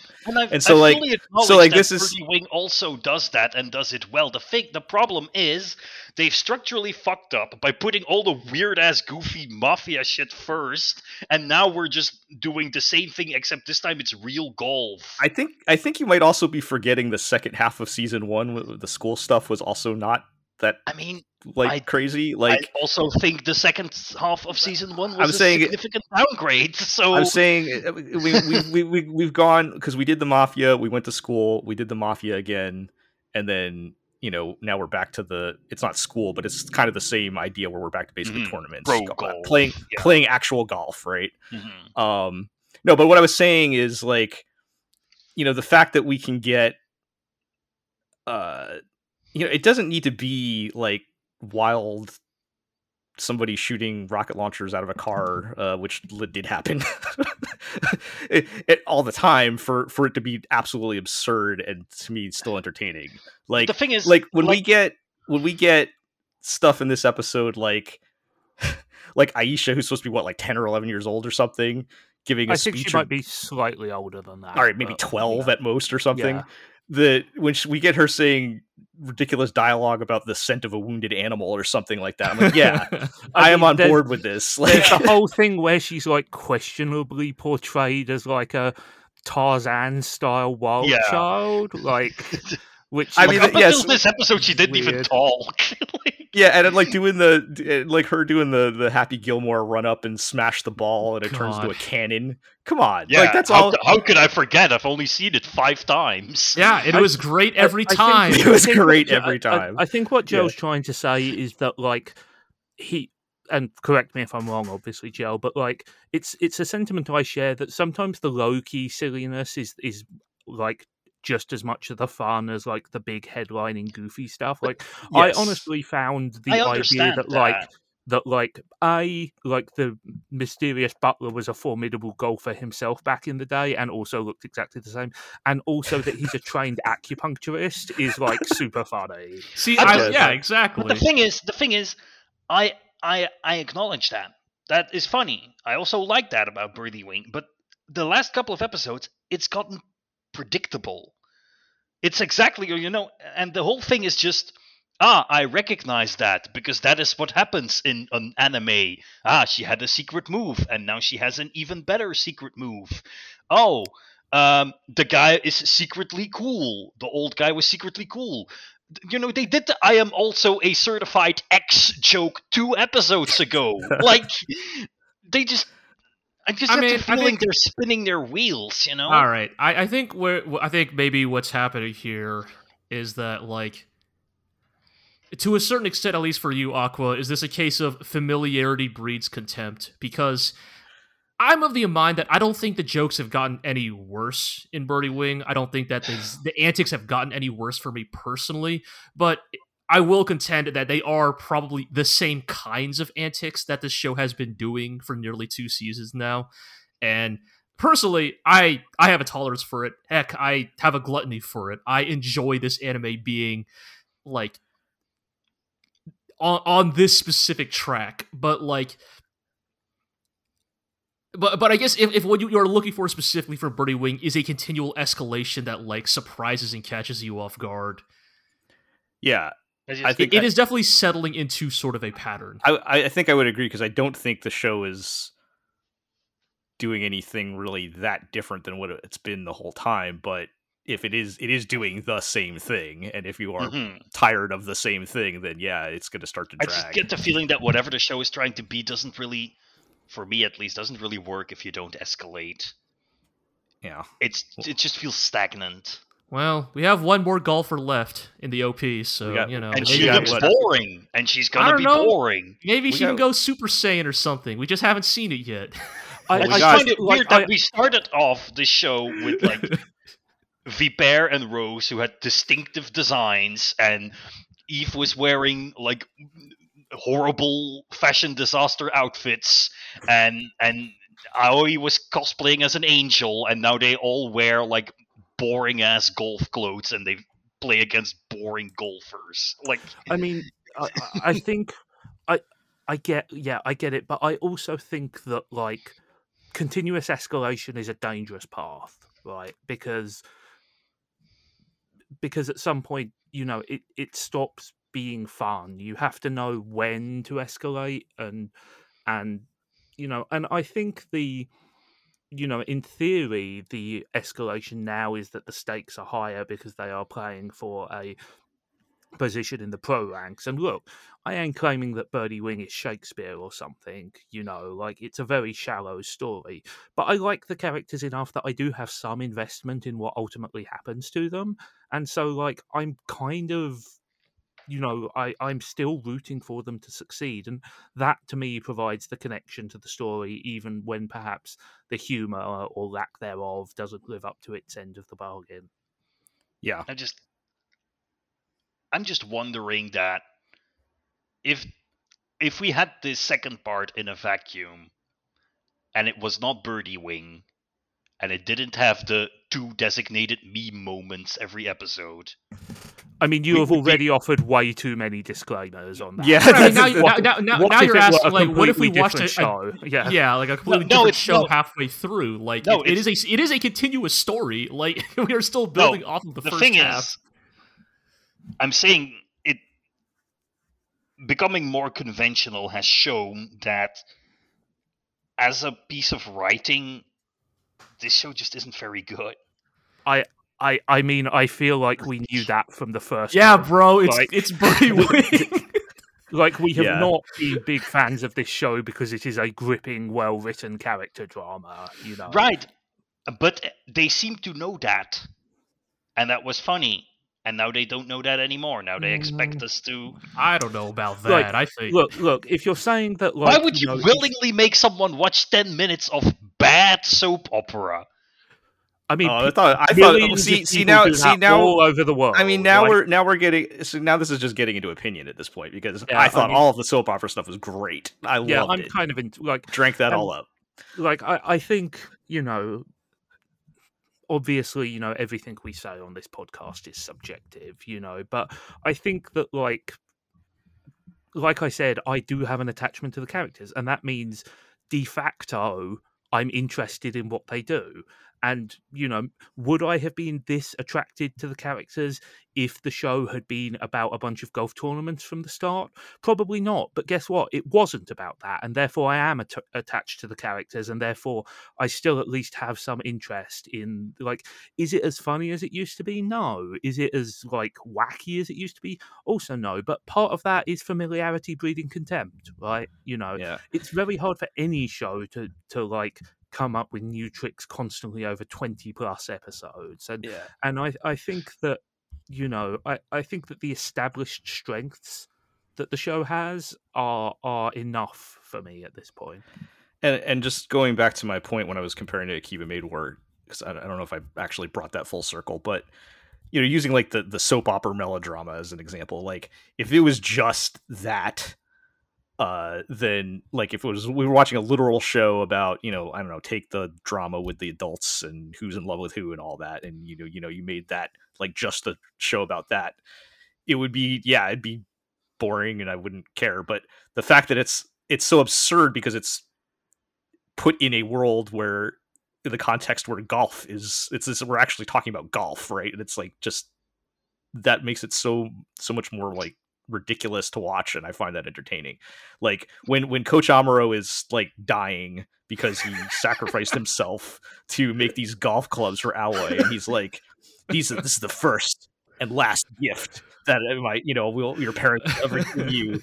And the fact, like if that was like meant to be like seriously taken on its own in like a serious context, like if he was like really sick, like with a normal illness, and like he was just giving a present to his daughter, that it might be fine, but that's kind of boring. But the fact that it's in the context of we're talking about golf, it just makes it so. I mean, it's like this is like Right. one of those things. But the where joke like, has been. The joke has been we're talking about golf for 20 episodes. That's what don't we're getting think that's at. funny anymore. Like, That's what we're getting at now. We're kind of getting into opinion where, Right, like, okay, if I you're mean- you're if you don't think it's funny anymore, then that's yes, they are. I think we all agree they are basically doing the same joke over and over again. Right. It's just whether you still like it or not. And I mean, like, I think that's a thing, right? Because, like, for me personally, like, the whole, like, you're pushing yourself too hard, you're going to give yourself a permanent injury is like sports anime trope 101. Like, it's Right. done in literally every single sport. Football, basketball, baseball, like tennis, it doesn't matter, right? It always comes up. It's always the whole, like, if you push that injury too far, you'll never play again. And Yeah. But I've yet to see a sports anime where the protagonist walks in with literally every limb covered in bandages, right? Like it's like that is where like that's where it takes the generic trope and then like for me anyways personally pokes fun at the patent absurdity of it and takes it to the next level. And I get a good laugh out of it, but I mean, just to kind of cap off this discussion, like I want to emphasize that like Birdie Wing's kind of trash, and that's fine. Sometimes it's fine to like trash. Like, is it uneven? Is it like relying on, a limited amount of jokes? Yeah, these are all true things, but this is not an attempt to like scientifically rank all the anime in the world. For that, there's our other podcast. No, but It's true. like I think, like, would I want to watch more than half an hour of Birdie Wing a week? Maybe not. But I think that, like, its absurdity is comfortable. Its stakes are still melodramatic, and like I said, I have a fondness for the characters, whether they've earned it or not. And at the end of the day, sometimes it's fine not to be to enjoy the kind of like glibness of it all. I think if you start to look below the surface of Birdie Wing, you won't find anything, because it's a show built entirely on shallow goofs. But that's fine sometimes. I'm still enjoying it because of that, not even in spite of that, because of that. Right. So yeah, next episode they're probably going to the moon, right? Are we back to going to space? the final tournament? They have to go play on the moon. Okay, so the final golfer will be she's been cryogenically frozen. Yeah, I don't know. I do hope that they escalate a little for the ending. But right, like, I mean, if we're being serious for a second, right? Like, is the last tournament probably going to be a relatively normal golf tournament? Just Eve and Aoi are there, and this third person is here too? Probably, but I think almost certainly, as always, right? It's going to be in the details where we find our fun, and our like. I mean, at the end of the day, right, it's like, because this whole thing's been building up to the whole, like, Eve Aoi thing, right? It's like they have somehow managed to cheat us out of an actual head-to-head between those two, like, for 20 episodes, right? Yeah. So, also, at some point, someone is going to hit a hole-in-one, and we have to be there to see that. So, this is our last chance to speculate. How are they going to find a way for them to tie? Because I don't think they're gonna. Okay. I don't think they're gonna let one of them win. So here's my theory. All of reality is just shadows on the wall of a cave, and I have no fucking idea. We're doing it. See, we are the problem. We are. No, I understand. I understand why Aqua's furious at us. I totally get it. This is what Aqua's trying to tell us. We are the problem. But also it's funny to speculate about this show like this. Like, some of the fun of following along with a goofy show is to make goofs about it, right? Like, yes, right. Like, this is I honestly have no idea how they're going to end. Yeah. Like, my prediction is that they will tie and then they will kiss, and then I don't know. They're not going to kiss. No, they probably won't. Will they? They probably won't, but. They'll cheap out. They'll coward out at the last second. Anime always does. I do think they will draw. Yeah, they'll get as close as they can possibly can to kissing without actually kissing, whatever that means. But yeah, yeah. No, there's definitely gonna be a draw. They can't possibly let one of them win at this point. Okay, here's the actual question: will there, like, are we done with Gunpla cameos? Will there be any more Gunpla in this show? Oh man, now that they're no longer, or now that Eve is no longer in Japan, I've been losing faith in getting one more Gunpla cameo. But all the Gunpla happened when we were not in Japan. Like, yeah, you're right. it's a long shot, but I think you could get like a shot in the epilogue when Lily gets her last like one. Camera shot, just a room full of and death. After now that Eve is an international golf star, she like sends her a pile of Gunpla or something. That's our last. You sure something like that? That's our last chance for a Gunpla cameo. But yeah, we'll see how it goes anyway. All right. Well, Birdie Wing maybe not the anime of the year. Oh no, I'm not. I can't say that. But. You people have a sickness. Yeah, we do. I'm sorry, Aqua. It's just too much fun. All right, let's move on to probably a more conventional anime of the year contender, and talk about what if that lady has laser eyes. Is it? I don't know, Gel. I've seen some people online complaining about what a slideshow the last episode of Heavenly Delusion was. Yeah, okay, so first we fuck those people. Where's my in-between frames, bro? Yeah, Look, so we are talking about universal Heavenly law of Delusion. anime: fewer frames, funnier. Okay. Welcome to the Canada school, bitch. I have to say, This is Tengoku how we do Daimyo- animation. I have to say Tengoku Daimyo because that's Right. the official English title now. So Yeah, Yes, thanks, whatever. Hulu. So yeah, we get interesting pair of episodes. You guys have Yeah, already two-parter here. diving into the second part here, but in general, These episodes, like the thing, like I've praised Heavenly Delusion in the past for like being good about switching up its dramatic and comedic sides, right? Like I think this is another example of that, but I think they are really pushing to the absolute limit in some of This is the these most episodes. aggressive they've been about the style switching up till now, I think. Yes. And literally and figuratively, but yes. Yeah. Well, I guess we should talk about the first episode since it's sort of the more conventional of the two, right? So it's kind of takes place immediately after the extremely emotionally distraught events of the hospital, I guess, and it's a bit of a stress valve episode, right? Yeah, where we kind of get back to just what is this show about? It's about these two kids, exploring the apocalypse and getting into memorable and sometimes off-kilter adventures, and it's kind of exactly what happens in at least their half of the story, where they meet Juichi, who is a self-proclaimed information broker, who claims to have some knowledge that may be of use to Kiriko and Maru, right? Okay, so before we go any further, I must talk about my favourite part of this episode, which is the way that the show expertly sets up the idea that it knows that they are going to do the joke where they give him the money and then rather than moving the van, he will just drive off in the van and then completely pulls it out from under you when he does that. I really like that.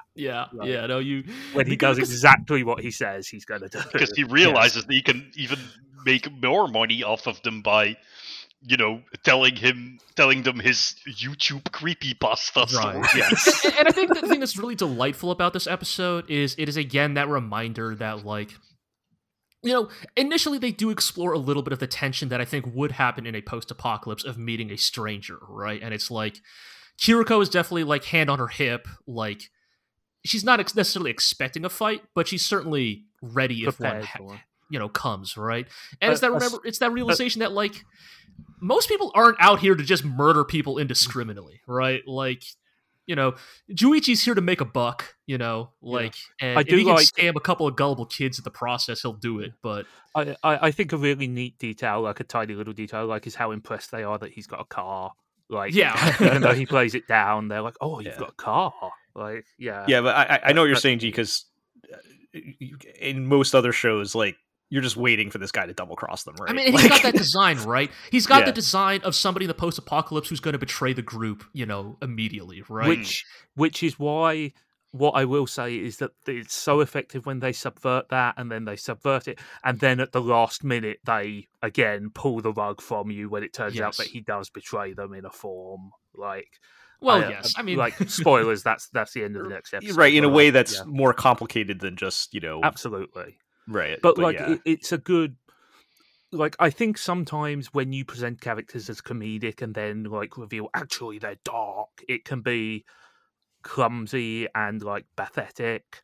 But I think actually, like, they build his character enough up that like when that turn happens, and because of the context in which that turn happens, it feels more like a realization, like the audience is reminded that, oh, hey, this is the post-apocalypse. Sometimes, like, even the goofy ones can be dangerous sometimes. Just to give like a brief recap, right? So kind of what happens here is initially Kiriko and Maru want some more questions on the mysterious bird emblem that, is on their gun. And they meet Juichi, right? This info broker who claims to have some information about that. But first, he's going to get his money's worth by telling a couple of like total non sequiturs that may or may not be more related to the plot than they initially appear, right? Like the first of the stories is very much that speculative, like, some say this is what ended the world. Others this guy say, is basically like an NPC who like spreads quote-unquote rumors that refer to side quests you can get in other parts of the world. And sort of the fun of that, right, is like, Is he telling a tall yarn? Honestly, he kind of is. On the other hand, do you not see a flying angelic form in one of his flashbacks that sort of looks similar to Azura?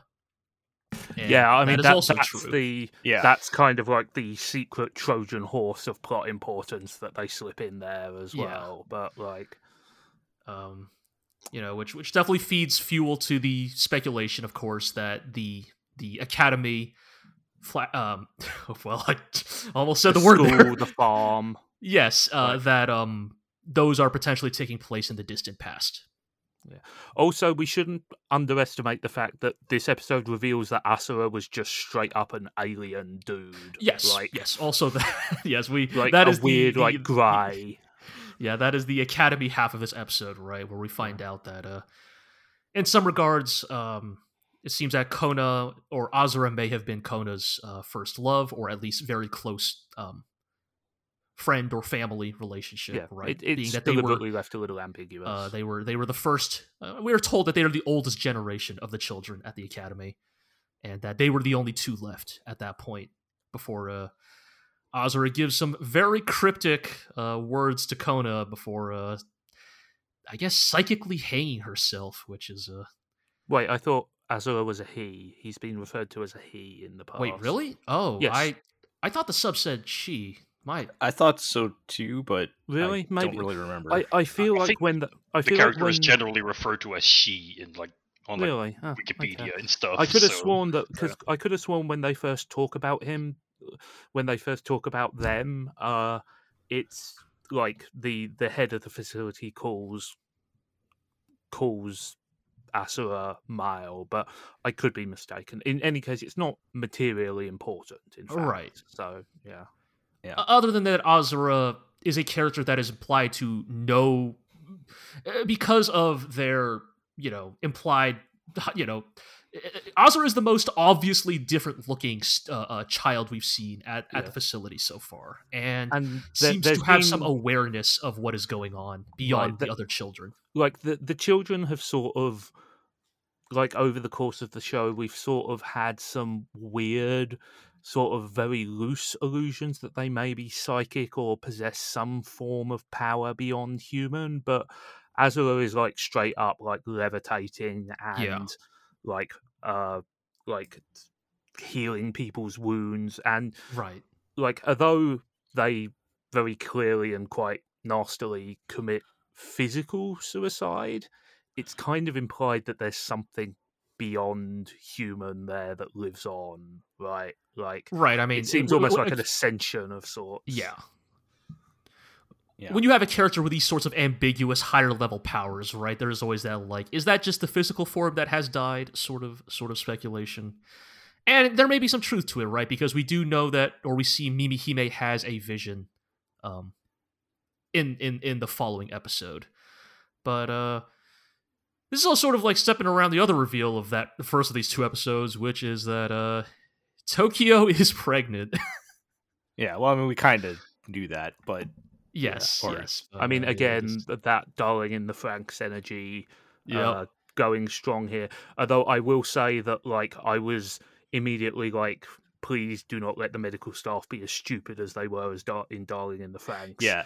I think they're not, because they immediately realise. I feel like that's kind of, even though we've kind of arrived at similar places of Darling in the Franxx, I feel like we're dealing with much different themes here, right? Yes, like, it's much different context, and, but like, I think this sets up like a low-key background mystery, which obviously will become higher key, but like, the doctors seem terrified. Like, they seem absolutely scared shitless, but nobody suggests aborting the baby or anything like that. Right? They say it's going to be born, right? Yes, I think you are keying onto some important. Go ahead. No, I was going to say, like, you're led to believe that they're going to abort it because Tokyo says, like, very soon I'll have this thing that's growing inside me out, but it's later made clear through, like, the actions of the staff and the adults that, like, actually no, they're just going to let her give birth. And well, I think they literally say it, right? Yeah, but also they're really like terrified of what is going to happen. I think there's some fun speculation to be had here, right? Because, like, obviously one of the biggest mysteries of the show has been what are the aims of the Academy, right? Like, what are they actually trying to achieve here? And it's very easy to just think, oh, generic, like, authoritarian, dark purposes, right? Which, to be fair, might still be true, but there is certainly some nuance to it, I guess, I mean, right? the show has done a very good job of laying just enough story breadcrumbs to keep you engaged without ever revealing explicit information about what this institute is, when it is, where it is, what it is doing. You know, like they've done pretty well at playing all those cards very close to their chest. And I continue to find that the thing I continue to find interesting with that side of the story is like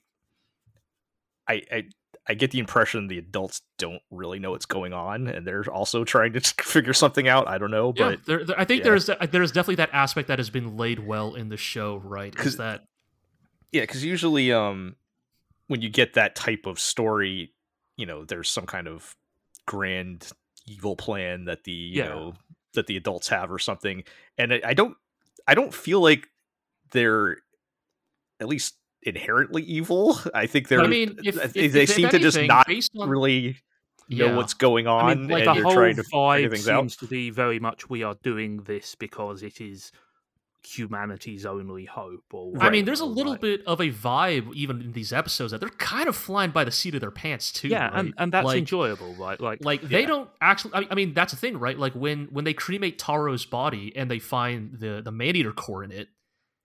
They don't actually have a good answer to what's going on, right? Like the adults at the facility are like, "What the fuck is that?" Right? Yeah, it's not like there's a Gendo Akari sitting at the top watching everything and everything's nobody's going according to steepling their plan. fingers, except maybe that AI which seems to run. Yes. Well, that would be a different but that would be like a different take on it, right? So that I find that interesting, but yeah, it definitely makes it for an interesting change of pace for this style of like story where like even. You know, because obviously, you know, like the most obvious comparison in recent memory is probably like a Promised Neverland, right? Where it's like the jailers know exactly what they're doing and they know what the children are trying to do. Right. And what's sort of fun here is like even the jailers are not necessarily that in the know. And also, again, you know, the show has been so good at like divorcing these two stories almost completely from each other. Again, like I think it was Iroh who proposed last episode that the farm, the academy segments take place in the past, and the thing that they're trying to prevent is the thing which ultimately caused the destruction of civilization, right? They're talking about a day of judgment which is approaching, but and that seems a compelling theory, but at the same time we have no real, so like it's interesting. I'm a little wary because you know, so much of modern media is based around like the puzzle box story of keep the audience engaged by stringing them along in a mystery, and it's very hard to like satisfactorily answer that mystery without either being an anticlimax or just like a complete non sequitur. Yeah, I would definitely agree with you, Zig. Like, this is not even me speaking with like foreknowledge. Like, the manga's not done, right? So, well, yes, that's the other thing is that we will probably not get answers to most of these. So, questions. there's a reason why even I'm glad you guys are enjoying the story as much as you are, but there's a reason why when we did the preview podcast, I was like. I hope this is good. Yeah. Like, I hope they pull it off because, like, I honestly, even I don't really know if they can, you know, like there are, you know, there's going to be mysteries introduced in this anime that probably won't get answered in the 13 episodes they're doing. Right. And I mean, I think it's clear now that means most of them at this point. Yeah. And like this episode, like these two episodes even introduce a few more. So, I mean, we might as well get into the second of these episodes. Yeah. I was going to say, I mean, fortunately, like what we have had is sort of kind of a lot of episodic type of little mini arcs or mini stories, one-off stories of the people that they're meeting on their journey here. Yeah, and I think that works well. So that when we do get to the end, even if we don't get the big mystery solved, it's still going to be like a satisfying hopefully experience. Right. But It's very much helped that the show is not dependent on the mystery to be entertaining. yeah, right? it's interesting. It's there, and they give you your little breadcrumbs, which is fun. Yeah. But the I feel like the meat of the show has been like these little like personal stories, right? And that's And kind of I where think this is a case where the production of the show has actually benefited from the fact that there is no known ending, because it means that we can take these little diversions and let the story breathe a little Right. We can more, spend and that's 2 been- episodes on Juichi's little background here thing, right? Although again, there is an interesting like mystery which ties into some of the main questions. It's a nice combo, nice mix. So we find out that basically Juichi's very like B movie exploitation film backstory about coming from this dystopian village run entirely by women where they keep the men in cages. I read this on 4chan once. I know, right? It's kind of out there, but you know, look, it is also the post-apocalypse though, so it is one of those things where it's like, I mean, in a lot of ways, isn't post-apocalyptic fiction always like sort of meant to be a vehicle for exploring what is society but different? And yo, bro, wouldn't it be fucked up if etc. Yeah, exactly. So we kind of find that yes, Juichi was indeed a male slave of a female of a female-run commune, and that he had a son, or you know, he had a child with 2 sympathetic members of that commune, or a couple, I guess a lesbian couple who used him as a surrogate, or you know, to have a child. And that the 3 of them were planning to escape together, but unfortunately, Juichi seems to have been the only one to have survived the escape. But he does not know what happened to his biological son, and he is desperate to find some answers, and sort of hires on Kiriko and Maru to investigate for him. And it turns out that where this commune is near one of the addresses listed in the flyer, the Academy flyer that they find in the previous episode. And that's sort of all just a prelude to the part where this episode was storyboarded and directed by Trigger's young ace, Kai Igarashi, who you may know for... Yes, you may know him for, oh wow, why was that episode of Gridman and Dynazenon so fucking good? Well, it was Kai Igarashi. And also kind of weird and completely different from the rest of the show. Yes. He also did the main episode of Cyberpunk Edge Runners.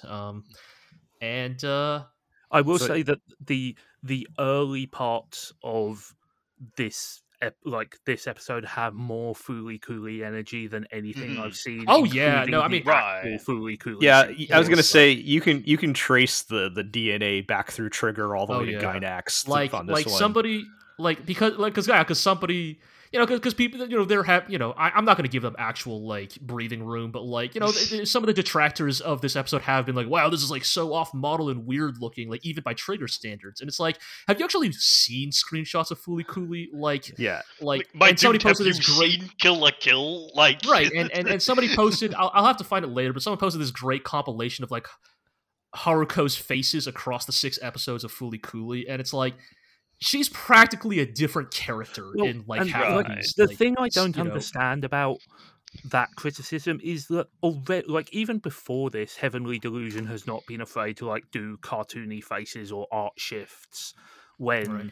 I think it's probably just because this is like the most aggressive. Yeah, I mean, it is. They change style every 30 seconds. Like Kiriko's face. I mean, Kiriko has some really delightful faces this episode. Like, let's be clear. Also, there's one point where they just turn into like human sausages and stuff like that. Right? Yeah, I mean, particularly the bits when they're like getting frozen. It like literally changes like within frame to frame. Yes. I mean, different styles. This is right? a lot of it's loose. Let's say. Like in a lot of ways, this is that reminder that Kai Igarashi is like one of the true inheritors of the Kaneda style, right? Like, which for those unfamiliar is like a very specific style of animation that sort of gets, you know, spearheaded by Gainax primarily, right? And its adherents, right? Your Amaishis, your Yoshinaris, etc., right? Where it is sort of characterized by stiffer animation with fewer in-betweens, but a greater emphasis on like individual like frame composition and intensity. And the thing about the Kaneda style, right, is like it is willing, like that I think Kai Igarashi really embodies, right, is that it is willing to be loose, right? It is willing to be kind of kooky and cartoony when the time calls for it, but also the Kaneda style is responsible for, like the mass production Eva fight in, End of Evangelion, right? Although, to that be it fair, can become. Let's give credit to a major assist from the music there as well. Oh, of course, yes. But what I'm saying, right, is like they're like the Kaneda style is capable of these like really impressive like degrees of intensity where it calls for it, right? And so it's a style which emphasizes kineticism. And so like obviously that plays very well in some scenes as opposed to others. Yeah, like all the fucking animation during like the ice. Like, so yeah, they go to the commune where it's already been abandoned, and it turns out that a man eater has taken up residence there with ice powers, right? And man, the animation there is like it's another like hard style shift, but it's so fucking cool. Like, and I think like the background work in this episode is more on point than it's ever been. Just these like delightfully cluttered human feeling backgrounds, right? Just all this like just stuff in the background. Like they use the abandoned school to such a good degree, right? This is part of why we love watching anime and not like, just trying to recreate. Like we don't want to watch something that's trying to recreate photorealism, or at least not all the time, right? Exactly. We want something that's using the medium to express the mood and what's happening, even if it's not a literal 1-to-1 translation of what it would look like if it were really happening, right? Like it's my only reservation here is that the opening of the episode is so goofy that it kind of and it's not a fatal problem or anything, but it is jarring. It does sort of like calibrate your brain to make it a little difficult to take, especially the stuff that happens in the immediate aftermath, perhaps with the level of seriousness that it needs. Right. And while the show has had its goofy moments, this is like 10 times past the next level. I mean, that, it right? very like much sets, I mean, the slideshow at the beginning very much sets the tone of like, okay, yep, it is one of those episodes. It is admittedly a big departure from what the show has done, so it is a bit jarring in that sense. But standing on its own, I think it works. I think you gain much more from it than you lose. I'm just saying, like there is some stuff on the other. It's definitely different. And in hindsight, I will say like. Because there's a reason why I said this is an interesting part of the story to give to Kai Igarashi, but in hindsight, it really it kind of perfectly fits with like his style, right? Like because there's the part of the story where it is the classic monster of the week part, right? With a little bit of weird post-apocalyptic social commentary, but like Kai Igarashi takes it to let me tell you, a lot of the stuff is not found in the manga. Like all of Juichi's flashbacks, I was gonna say like he's the arc of like the red like Sentai like keychain is not in the manga. Like using that as the sort of like connecting piece. Yeah, I pointed out that keychain actually looks a lot like Prince Sidon, and it's does it? Afterwards. Yeah, But yeah, like using it in like all these like really like cool compositions, like the desaturated flashbacks where like that little keychain is the only piece of red, and then like how that connects to like the very intense use of red at the very end of the episode when the other shoe falls. Yeah, I mean, let's put it out there. Like the thing which happens at the end of this episode, it's so basically like they find the remnants of the society. Juichi's son is fine, So there are two, and like they shack up with them, and Juichi implies that he's going to stay with his ex fellow prisoners and raise his son. And so there's two things which happen at the end of this episode which are fairly shocking and raise some questions. The first thing is that it's revealed that Juichi's son has supernatural powers.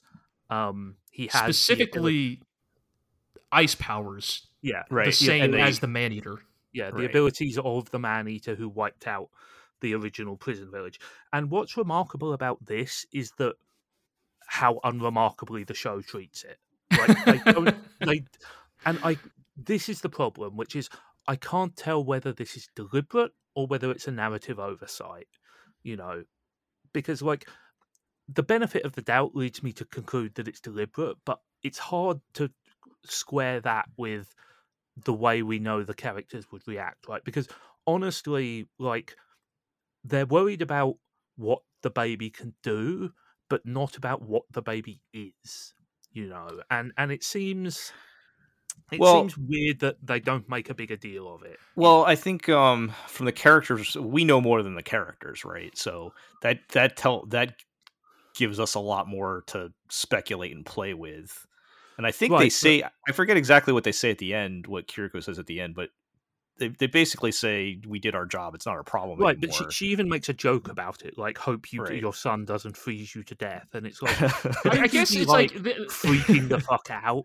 I guess this is like one of those aspects where it's like you almost have to like just accept the like explanation that, well, it's a post-apocalypse and these two have seen a lot of weird stuff in their adventures. And I mean, I do agree it is a little weird that they are just completely nonplussed about it. It is a little weird. I guess it's like the previous arc was all about like preventing this lady from developing, like preventing a human man-eater like hybrid from being born, and it's weird. I mean, even in that case though, I think they left that decision to I can't remember the doctor's name, but but they're kind of just doing whatever they're I mean, I think letting people decide what they want to do with their own for as well-meaning and generally jovial as Kiriko and Maru are, they kind of are just traveling mercenaries, right? I mean, Kiriko doesn't even finish off the man-eater at the school.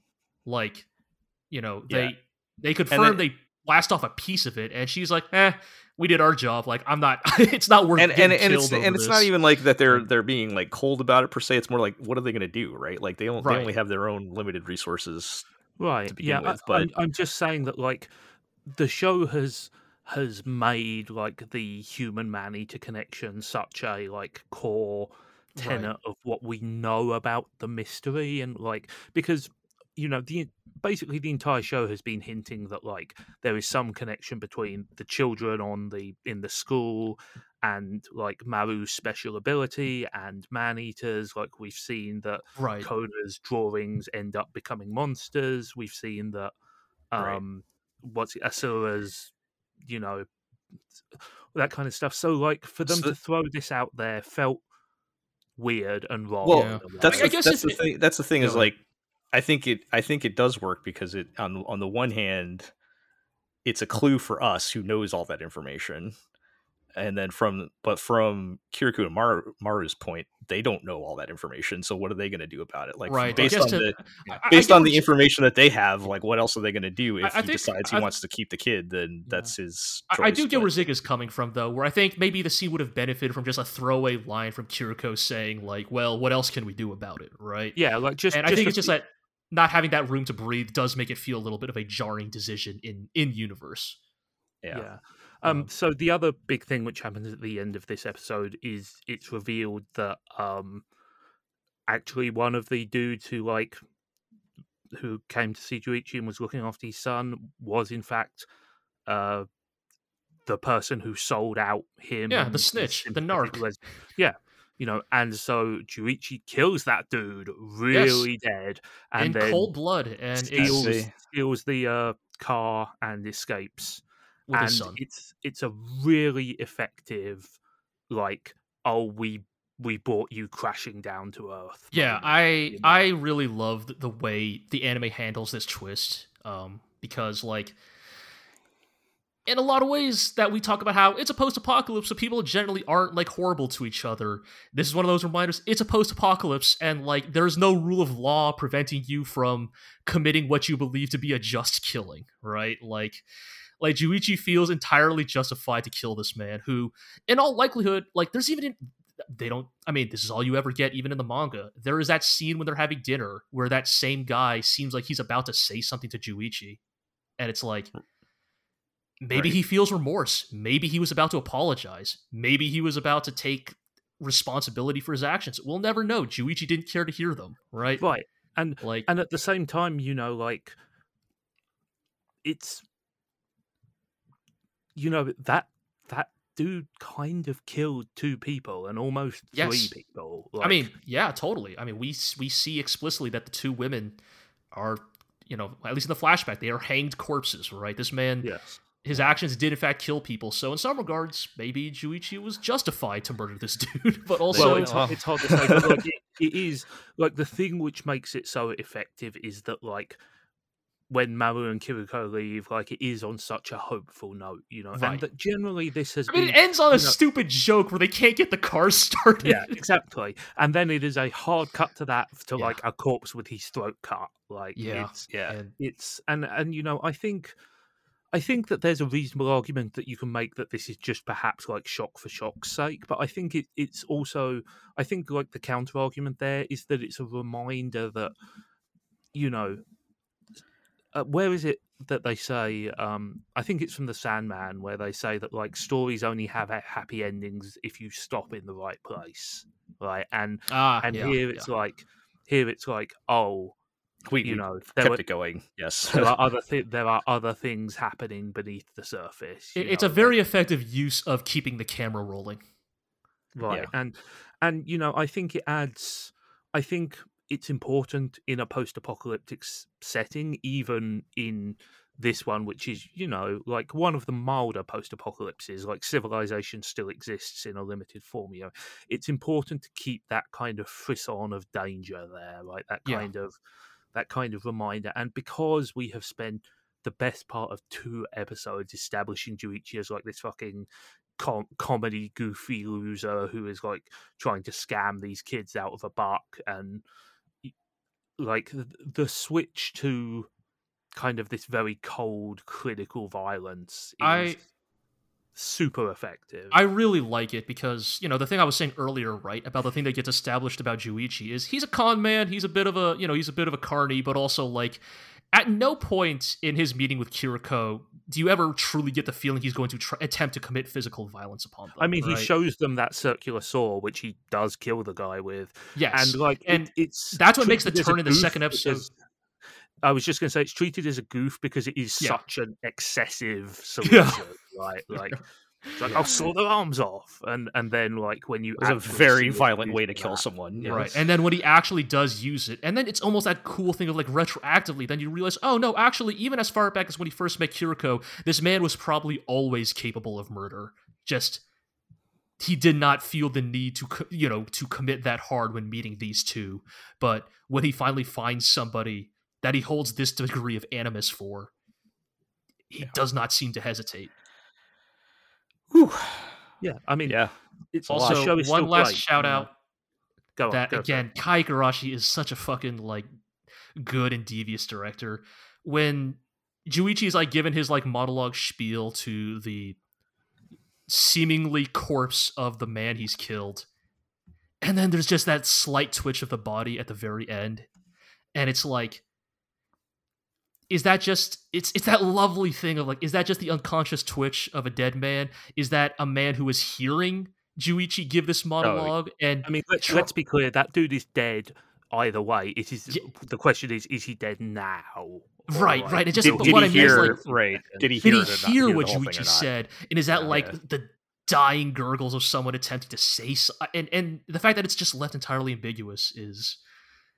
Oh man, Kai Igarashi. We need to get that man a TV show. He's been directing all these episodes, and the thing I will say, like just to wrap this up, is that part of what makes Heavenly Delusion so attractive to me is that it is interesting in a lot of different ways. Right, it's got interesting visuals, it's got interesting themes, it's got interesting writing.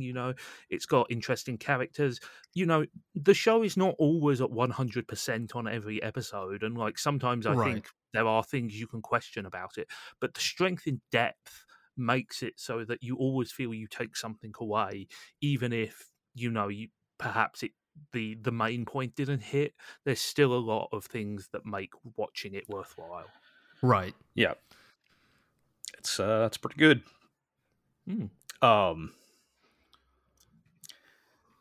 Okay. Let's wrap things up here with Mobile Suit Gundam: The Witch from Mercury.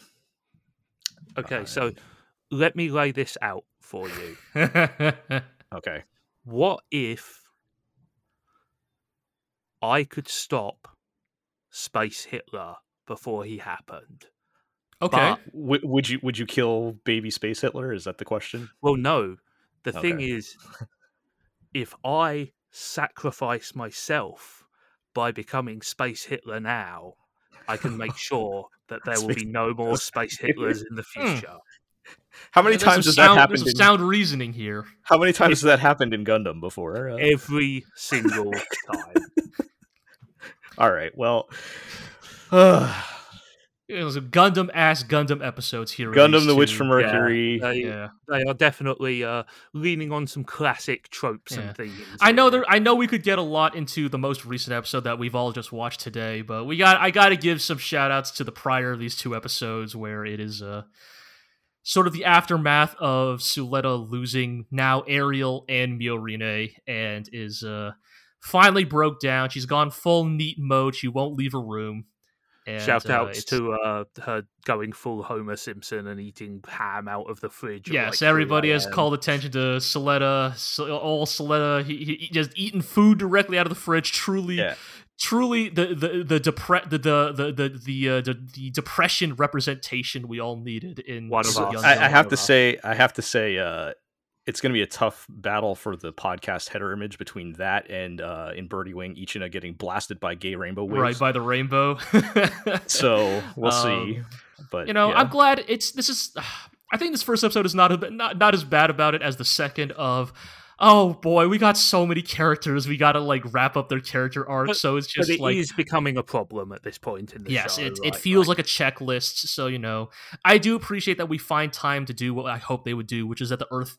Once Suletta has lost, Miorine and the Ariel, who is left there for her, but her classmates in the Earth House, right, who all kind of band together to cheer her up.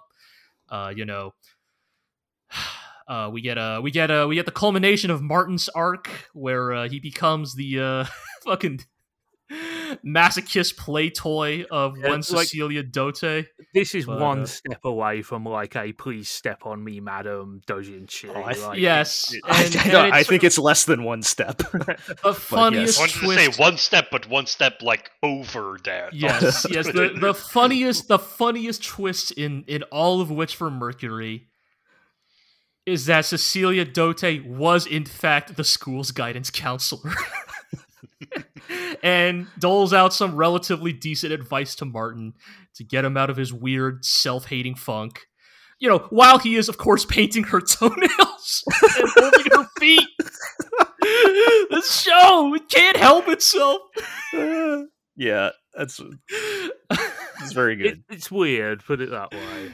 It is weird, but in some regards, the thing that I think is going to become increasingly true with at least these two episodes of Gundam Witch from Mercury is that it is the strength of those kooky emotional beats that will help paper over maybe, some of the increasing shakiness of the foundations of the story's overall plot. Yeah, I feel like that we have said for quite some time now that the corporate politics and espionage kind of varies between dull and confusing a lot of the time.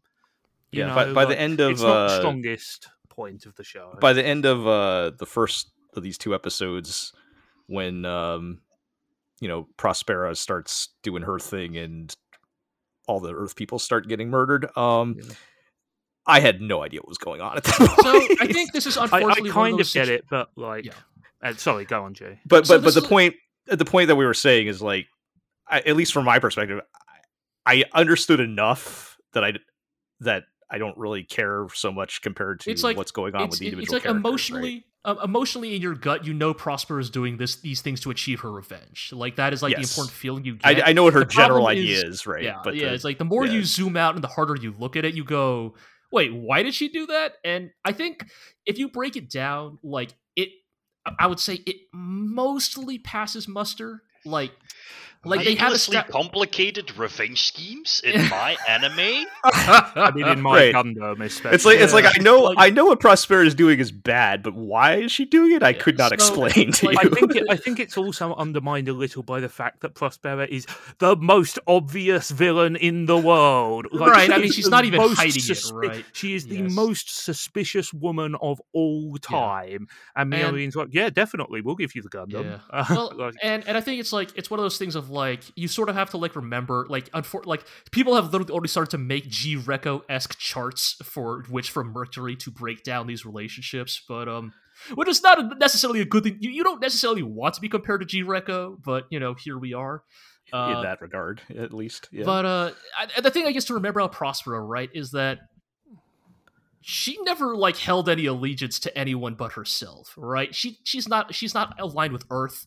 She is not aligned with the Spacians. She has always been aligned to her own agenda, right? Right. And I so mean, she's a very classic anime villain in that. And way, so right? when her actions directly lead to like the mass massacring of Earthians in the city that Miorine has landed in, she's making the mother of all omelets, and she's not going to fret over every egg. Like, I mean, yes, that's the thing. Like, clearly, she sees all of these people and things as like items on a chessboard. Yes, that could be, and it doesn't matter because eventually human instrumentality is right. Exactly, and I do want to call attention to it's one of those moments that there's a version of this show that's 39 episodes, and this stuff gets the time it deserves, but I do appreciate that they spend time to address like Miorine's like frankly sort of naive conception of like what she is doing here on Earth, right? When the Earthian representatives are like, "Oh, you're going to give us job. Oh, you're a job creator. Oh, wow, that's great. Oh, unemployment's going to go down. Hey, what about all the people who have been unlawfully detained and murdered in cold blood by your security forces?" Right? Like when she's like opening up with argument like, "Oh, and unemployment will go down 30%." It's like the most like neoliberal like, well, the cops are still going to shoot black people in the street, but don't worry, like there'll be so many new jobs, Yeah, like, I think I like that about that bit and Miorine in general is like I like that she's smart, but she doesn't have like total control over everything. She doesn't know everything, she's not like a know-it-all. Everything's going according to my plan type of thing. Like, right. She lacks practical experience. Right? And it does almost kind of feel like if you threw an actual 16-year-old into that situation, that's like what you were going to get. Naive in the way that children are. Right. Miorine goes into that meeting treating it like a school assignment. Like she's reading off a paper, and then this will reduce unemployment, right? And like these, like, and specifically, like the Earthian representatives are older. They are people of color, or they are a diverse group of people, and they're nonplussed, right? They're like, that's cute and all, but like you haven't done anything to actually address our concerns. And I think like again, this could have been. In G's sicko world of Witch from Mercury, this could have been a whole episode. Like, people would complain, people would hate me for it. I would make an entire episode about Miorine just getting dressed down by older people of color who have actually seen, like... There have been very good Gundam episodes that were just people in rooms talking to each other. Yeah, like... And I think... Again, it's like that thing that Witch from Mercury keeps falling into of like, wow, that was a really well done 2 minutes of that plot line. Right, but it probably could have used a little more time to cook. But that was. I think though, as Jill said, I think that some of its impact is dulled by the fact that it's not entirely clear why the conflict is happening or like what the like. You get a sort of big picture view, but it's. I think some more like clearly articulated stakes would help the satire hit even harder. Right? No, I agree. Yeah, but yeah, I guess we should probably just get into the latest episode here, which is the most Gundam Witch from Mercury has Gundammed since the last episode of the first season. What were you going to say? Something? Well, I was just going to say, like, they're kind of a piece. Like these two episodes, are fairly well paired because, like, one is basically pure setup and one is pure payoff. I mean, and that second episode also just kind of shows that the show is more interested in characters than in the quote-unquote plot that is happening. Yeah. I think that's a fair because that's assessment. basically a culmination of what you just said of like the show will seems like it does seem to be the case that there is a full 50 episode plot written out for this show totally. somewhere. But they Right. just decide to show bits and pieces of it, like they're showing you the most interesting bits or pieces. Right. Yeah, and And I think that's what that, we've always said about the show being economic, right? Like it knows where to put the screen time. It's just a little more would be nice, I guess. Yeah, and like It's just for the what it's worth, reality of making a high budget anime in this day and age, I'm Yeah. afraid. and this second, like the main, I would say the most important thing which happens in this second episode is mostly just that they effectively wrap up the like corporate infighting / Shadiq planning to be like Right, the president. like this. Yeah, this there's kind of episode is- kind of nothing left by the end of this episode, right? Like Yeah, everything is like, burned to the it's- ground. It's It funny is because we were all like, "Oh, yep, the school's gonna get it" in the first episode of the second half, and then the Earthian terrorists show up in like the fourth episode, like, yep, that's it for the school. And now here we are, finally at episode 20 or whatever, and we're like, "All right, yeah, that's definitely it for the school." In the next episode, they're just going to be back in class. I swear to God, if they're still in class in the next This episode, this episode is just like various parties within the school try their hardest to get school cancelled forever. Yeah, I was gonna say like the dream of every teenager. But yeah, to, this like, is blow this up is school.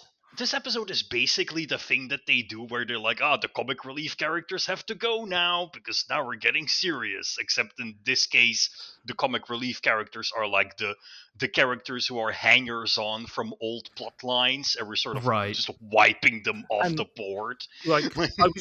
I joked about it to begin this segment, but like Shadiq basically does the "I'm going to tell you my motivation" speech, and his motivation is like to prevent like there must never be space fascism again, and therefore you must give all the power to me and make me a space fascist. So right, I mean, the which, slightly more is a completely fine motivation, but it is both a little on the nose, and B, also it is the basic Gundam plot since the very first show. Like every authoritarian in the history of a Gundam has convinced themselves that they will end authoritarianism by becoming the final authoritarian. It is literally the Charles. I mean, I think that fight with Guel is pretty interesting because if you look at it, like from a strictly ideological point of view, Shadiq is the more sympathetic one because he's fighting for the liberation of an oppressed people, whereas Guel is just like, I want to bring my father's company back to glory. But then if you look at their character arcs, you are sort of like implicitly meant to understand that Shadiq has completely lost it and is just fighting for personal revenge rather than for the liberation of the Earthians. And also, whereas Guel is trying to become a better man than his father and sort of understands that his company was complicit in horrible war crimes, and this will try to do better. Yeah. But also, Guel is very much fighting for the status quo. He is right. And this is one of those cases where I think that the Guel Shadiq stuff only works. And this is why I have argued that like the thing that Witch from Mercury needs the most is just more episodes, because I am willing to forgive the Guel fighting for the status quo stuff because we had an entire episode dedicated to tearing him down, like emotionally and ideologically, right? Like with his episode on Earth, right? So even though he doesn't say to the screen, "I'm going to build a better, more fair Benerit corporation," right?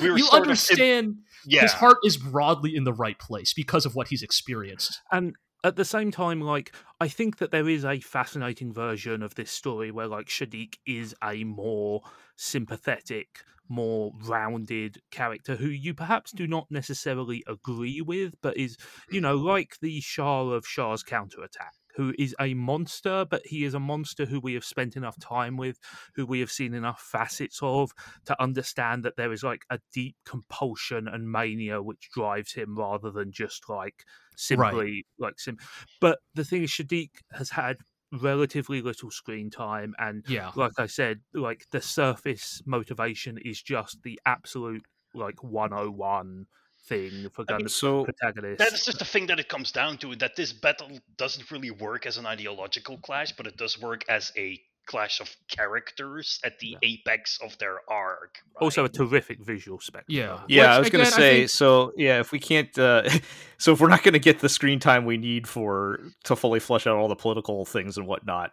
hey, we got a cool robot fight.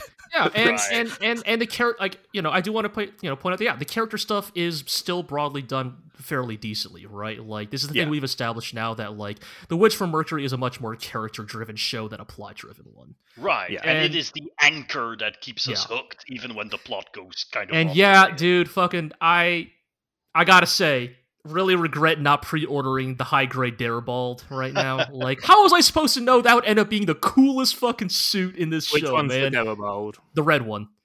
Oh, Guel's.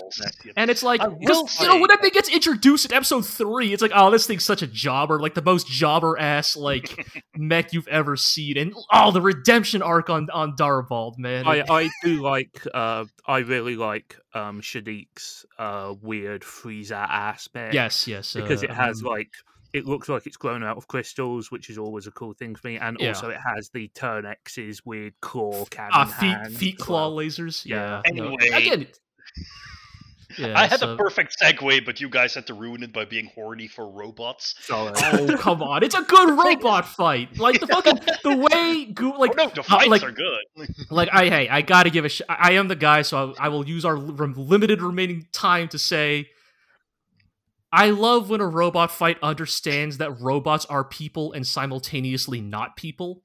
That you can win a fight despite having your mech literally bisected, because you still played the last winning move, right? Like, that's exactly what Guel does there at the end, I mean, also, when the last winning move is to cut your opponent's arms and legs off, cool. It's fucking sick. We should probably briefly mention the stuff that happens on the school as well. Aqua, you're going to make a point, right? So, Shadiq's plan is basically to unleash a school shooter? Yeah. I mean, as a sort of false flag distraction operation. So he sets Noria free from the loser's lounge, and she immediately just starts blowing up the school. And then Elan, all of a sudden... And that day, Elan's heart grew 5 times its size. Yeah, it just becomes this weird manic pixie dream boy for her, who's like, I will show you that life is worth living, and you don't need to fight and kill him. It's like, what has this dude done to earn this? Because like 2 episodes ago, he was still like a smarmy, slimy piece of shit. I guess, I don't know. He kept looking at her sketchbook. I guess that's... Again, this is one of those things where I don't know if we could spend an entire episode in that room, but we probably needed, like, I don't know, another, like, 10 minutes of them talking. I mean, the moral I got from this story is that if you are locked in a room with a woman for 72 hours, you will absolutely fall in love with her. So, yeah. Also, right. I will say this. It is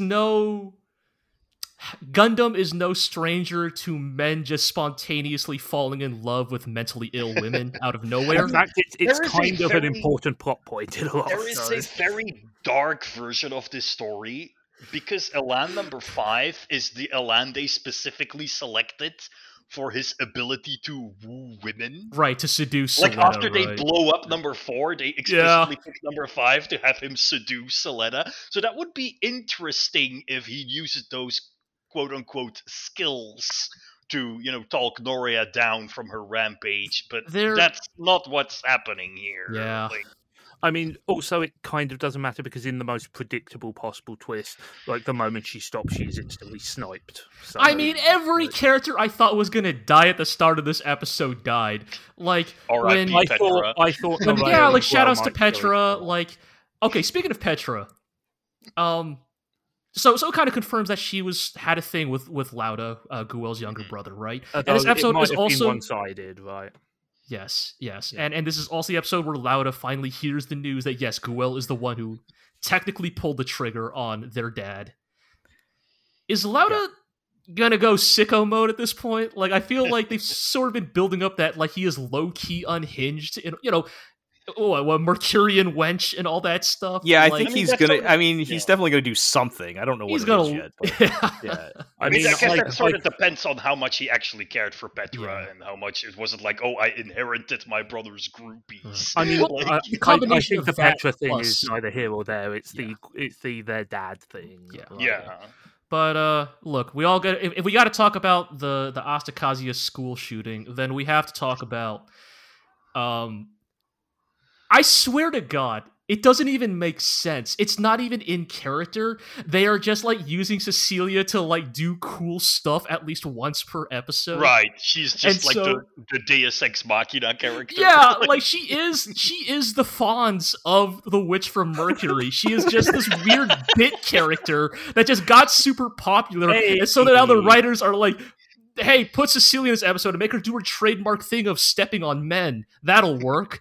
Next episode, Cecilia goes water skiing. Yeah, like quite literally, because all the fucking Earth House kids are in the shelter. Like, God, Choo-Choo's like, damn, if only I had a robot, I could get some shit done if I just had a robot. Also, I like how the Debbie Trader was destroyed off screen just so they could have this scene. Yeah. And Cecilia's like, well, good news. I have a better Debbie Trader in my locker. It's just like... It's like, wow, thanks, Cecilia Dote, the hit character from The Witch from I don't know if you've heard, but this new hammer came out this week, and it's way stronger than the old one.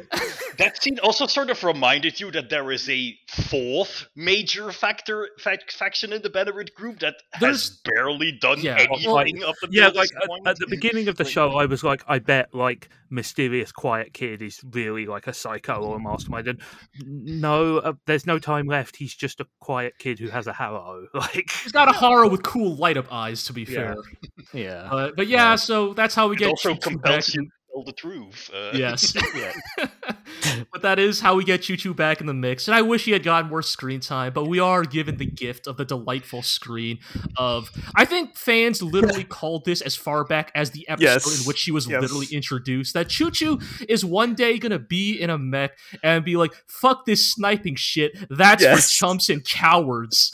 And just turn her oversized sniper rifle into an improvised club. Yes. And I think this is what we they had to give her a robot because otherwise she would have just beaten everyone up with her bare hands. Yes, and I think this is what I think Choo-Choo and Cecilia's weird thing this episode is no better encapsulation of. Yeah, the longer you stare at the actual like meta plot of Witch from Mercury, the shakier it becomes. But these emotional character beats are so chaotic and good that I can kind of continue to overlook them. I mean, look, I'm going to sum up here. Writing, questionable. Vibes, spot on.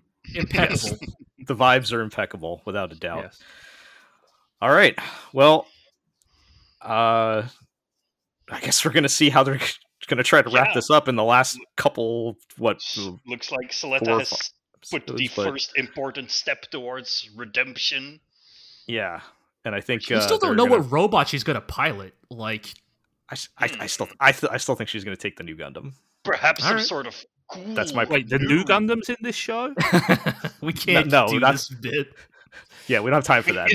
Not the new Gundam from the hit show Birdie Wing. The Schwarzette or whatever it is. Yes. Is there still a Gundam aside from Ariel that is still functional? There's the one that it's the ring-headed one, but everybody now thinks that Gwil's going to take that now that Darabald is a scrap heap. So it's like we don't really know. I think that she will get. That's still out there. I think that she will get Ariel back, and Prosper will get a sick new Gundam for like a red one, perhaps. That's probably the most likely, right? Somehow she gets Ariel back, but I hope they pull it off is all I'm going to say. And I don't see, well, that's the thing.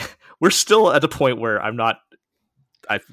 there's still danger of this crashing and burning in the last couple episodes, but I don't think when it comes to Gundam, that you are not allowed to breathe until the plane lands. Till the final episode hits his. It's been one hell of a flight already, though.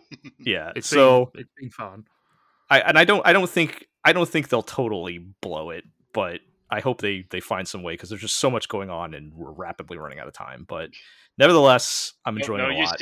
We'll have to watch it, and then we'll have to watch End of Witch from Mercury in 2 years. And then we'll have to watch Witch from Mercury 3.0 plus 1.0.